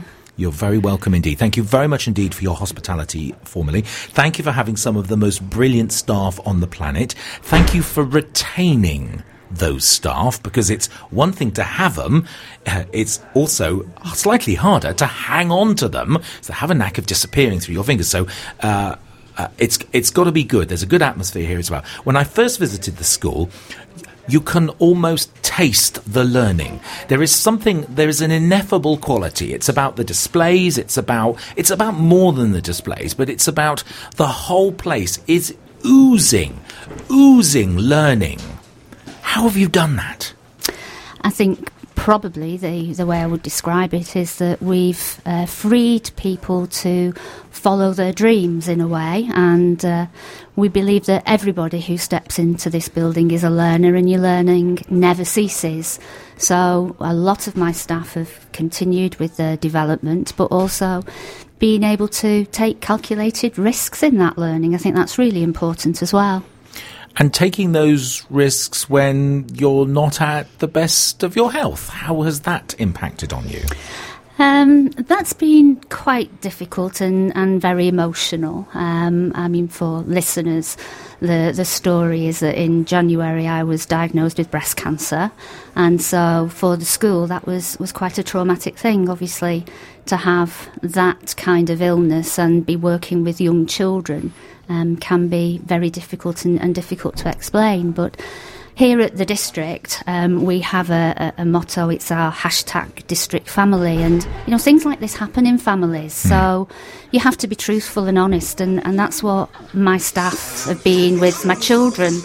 And one of the things that we've done is that we've always been honest, shown them that you can work through this. And, thankfully, 9 months later, I'm back at school. Have to say, one of the most difficult things was sitting on the settee and seeing all the tweets happening in school and not being able to join in. But, no, it's worked out okay. I think the most interesting thing about what you've just said is the selflessness. You had the diagnosis and straight away, the school. Didn't talk about you. What was the impact on you? The impact on me. I'm a very practical person, and that was the first thing I thought about. It was a case of, right, this is the next thing I've got to face. I'll face it, get on with it. Didn't really take time to think about me. I don't tend to do that, and I suppose that's potentially what I'll have to do in the future. But I've got a wonderful family. I've got a wonderful partner and daughter and her fiancé. They've been really very supportive. And then, as I say, I've got my school family who've been extremely supportive as well. I think it's very important that you look after yourselves, and I was fortunate that I was diagnosed very early, so I don't have to face some of the things that other people face. Yeah. It hasn't all been roses at the school either, has it? I mean, I'm not talking particularly... looking back over the last 10, 15 years, this school has actually faced some quite challenging times due to inspection and a whole range of things. So I just wonder what it felt like trying to lead a ship not being here. What was that like? Very difficult for me, because I like to have my finger on the pulse all the time. Yes. I had to learn to take a back step at some points, but as the staff will tell you, I was always sort of around, or contacting for various things. I mean, the school, while I was off, underwent a SIAMS inspection that we gained outstanding for, and an Ofsted inspection, which we got a good for. So, always around and about, but I've got some brilliant staff who were able to lead the school on my behalf. It's just amazing. I just wondered about the building blocks which you clearly put in place to make that possible as well. It just feels different. It feels good, and I would say that because you're a customer and you have a radio station, but I don't normally come back and do this, and I felt almost compelled to do that because I liked what you were doing, and I like the conference today. It's innovative and exciting, and it's about kids at the centre of what we do, and I think that's very important. It's not about me, and I think you illustrate that from the top down in the school. Everyone is putting the kids first. We do, because they are our future, and we have to give our children every opportunity that we can. Some of them don't have the most enjoyable of situations that they're in, so we treat them with the utmost care and respect. I mean, parents entrust their children to us for a large part of the day, and we become instrumental in helping shape their makeup. So we take that responsibility very seriously. We're a church school, we live out our Christian values. And, as I say, I've got a staff that are 100% within this school family, wanting the best for each and every one. I wonder, how have those Christian values helped you through the difficult times? Immensely. I suppose if you said I didn't think about me, my faith is very important to me. And to know that there were so many people up and down the country and across the world praying for me was very important. My backstory here is that I was actually deputy head in 1990, and I left because I was seconded to do a headship somewhere else and didn't come back. And I felt like I had unfinished business because I didn't have the send-off and I didn't have the, the presentation. I didn't I'd gone one day and that was it. No golden watch? No golden watch. So basically, I'd got this job as a head somewhere else in St Helens. And then I became a school advisor, and within that role I was asked to come back to district because they were not in a position where they'd appointed a head at that time. And I had resisted and resisted, and I knew that by the time I'd walked through the door that I would have come home, and it is like coming home. Wow. And I believe that God sent me back here to do a certain job, and that is to reinvigorate this school. Which, I hope I've been able to do. So I did step through the door, and, my staff are virtually the same staff that was here in 1998. And, it's been about reinvigorating them and giving them an opportunity. 3 of my staff today have been presenting workshops. Amazing. And, a teaching assistant who's given up her Saturday to do a workshop, which is phenomenal. I mean, the whole staff have got together. They've given up their Saturday. They've come into school, from the caretaker to the cook who's made the meals and everybody in between. So, fantastic event. But then, as I say, I'm blessed with some fantastic people around me. You have. I can't speak for anyone else, but I can say they've achieved the objective, really. It is, I don't think your work is yet done here, particularly, because there's always something else that you want to get your teeth stuck into, and we're thinking about another one of these next year. And oh my goodness, and where do we start from there? And bigger and better, and how should we do that? Or maybe something should happen in a number of schools in St Helens at the same time. Wouldn't that be really exciting? But it is really innovative, and thank you very much indeed for having me, and thank you for sharing your family values, and thank you for bringing me into the family, being so welcoming and being part of it. And thanks for the children who were absolutely stonkingly brilliant today. I normally have to coach them to within an inch of their life just to get them to talk, but, Harrison opens his mouth and's talking about dinosaurs and going, no, and Ryan's going, no, I think you're fine, that's a flying dinosaur, and that's not really a dinosaur. They're so confident and they're so happy. Thank you. Thank you. And that doesn't happen by accident. That does not. I know kids. It does not happen by accident. It's about something deep and meaningful, and there's clearly something going on here, which is really good. So well done, well done, well done, well done. Thank you very much. My pleasure, and I'm pleased you're so much better now, and you're looking fabulous, and thank you very much. Like a true author, I mistook you for one of our guest authors today, because there's just something about the outfit that just kind of says author, arty type. I wonder whether that's part of it as well, which is really good. So thanks very much for having me. I've had a lovely day, and good luck with this next year. And I know from our social media footprint today, you've done good. Thank you very much. So congratulations and well done. And thank you to all your staff, particularly Heather Wright, who's been particularly welcoming and very accommodating, but to all of the staff that have been just absolutely fabulous today. It's been nothing short of a miracle. Well done. Thank you. You're blessed. Certainly blessed. Chatting with Diane Bately, the head teacher of the District Church of England School here in St Helens. Thanks very much indeed. Thanks, Russell. My goodness, amazing. Thank you so much.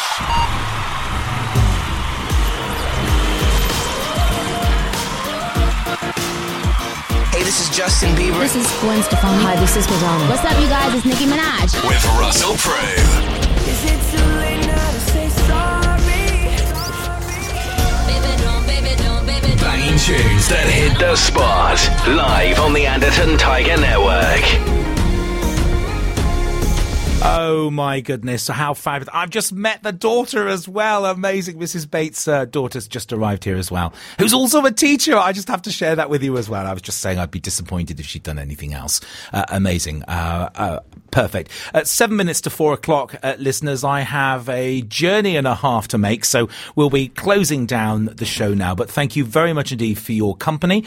This show will be repeated. We'll get this on a loop on Monday, so it rolls round the internet for a week or two, so you can enjoy this show again from 12 o'clock midday every day, including all the music, all the content, all the chat, all the mistakes, the enjoying guffaws, everything that was a part of a live radio show that focused on learners at the centre of its broadcast objectives. And I hope that you've really shared that with us today. It's been very special, been a lovely day.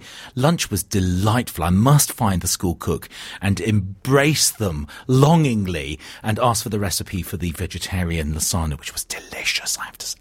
Quite a number of the authors are the guests today, also vegetarians. There's been cracking vegetarian options here. Not that all of the carnivores have chomped on the way round as well, which is often happens when the vegetarian food is so darn good. I digress in a meaningful and interesting fashion. Thanks so much again. Also, the whole of this show will be available for download and enjoyment just as soon as I can. But with a birthday in the up and coming week, it'll take a few more days than normal to get that done, but it will be available on soundcloud.com/Russell Prue. Thank you to all our listeners. Thank you to all our authors, all of our contributors. There are too many to list individually. Consider yourself duly thanked, and thank you very much indeed for being part of this magical day. Have a lovely Saturday evening, whatever you're doing. Stay safe, play hard, enjoy yourselves, but think. Get reading, because reading rocks, ladies and gentlemen. We'll see you here next year for Reading Rocks 17. For the moment, have a great year, take care, and God bless. District Radio, live and direct, with all the latest news from around the school.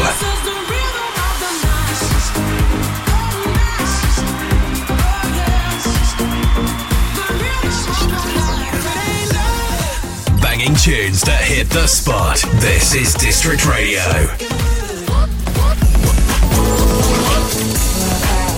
Join the conversation. Just use the hashtag ReadingRocks16. Top stories and all the news on the Anderton Tiger Radio Network with Russell Prue.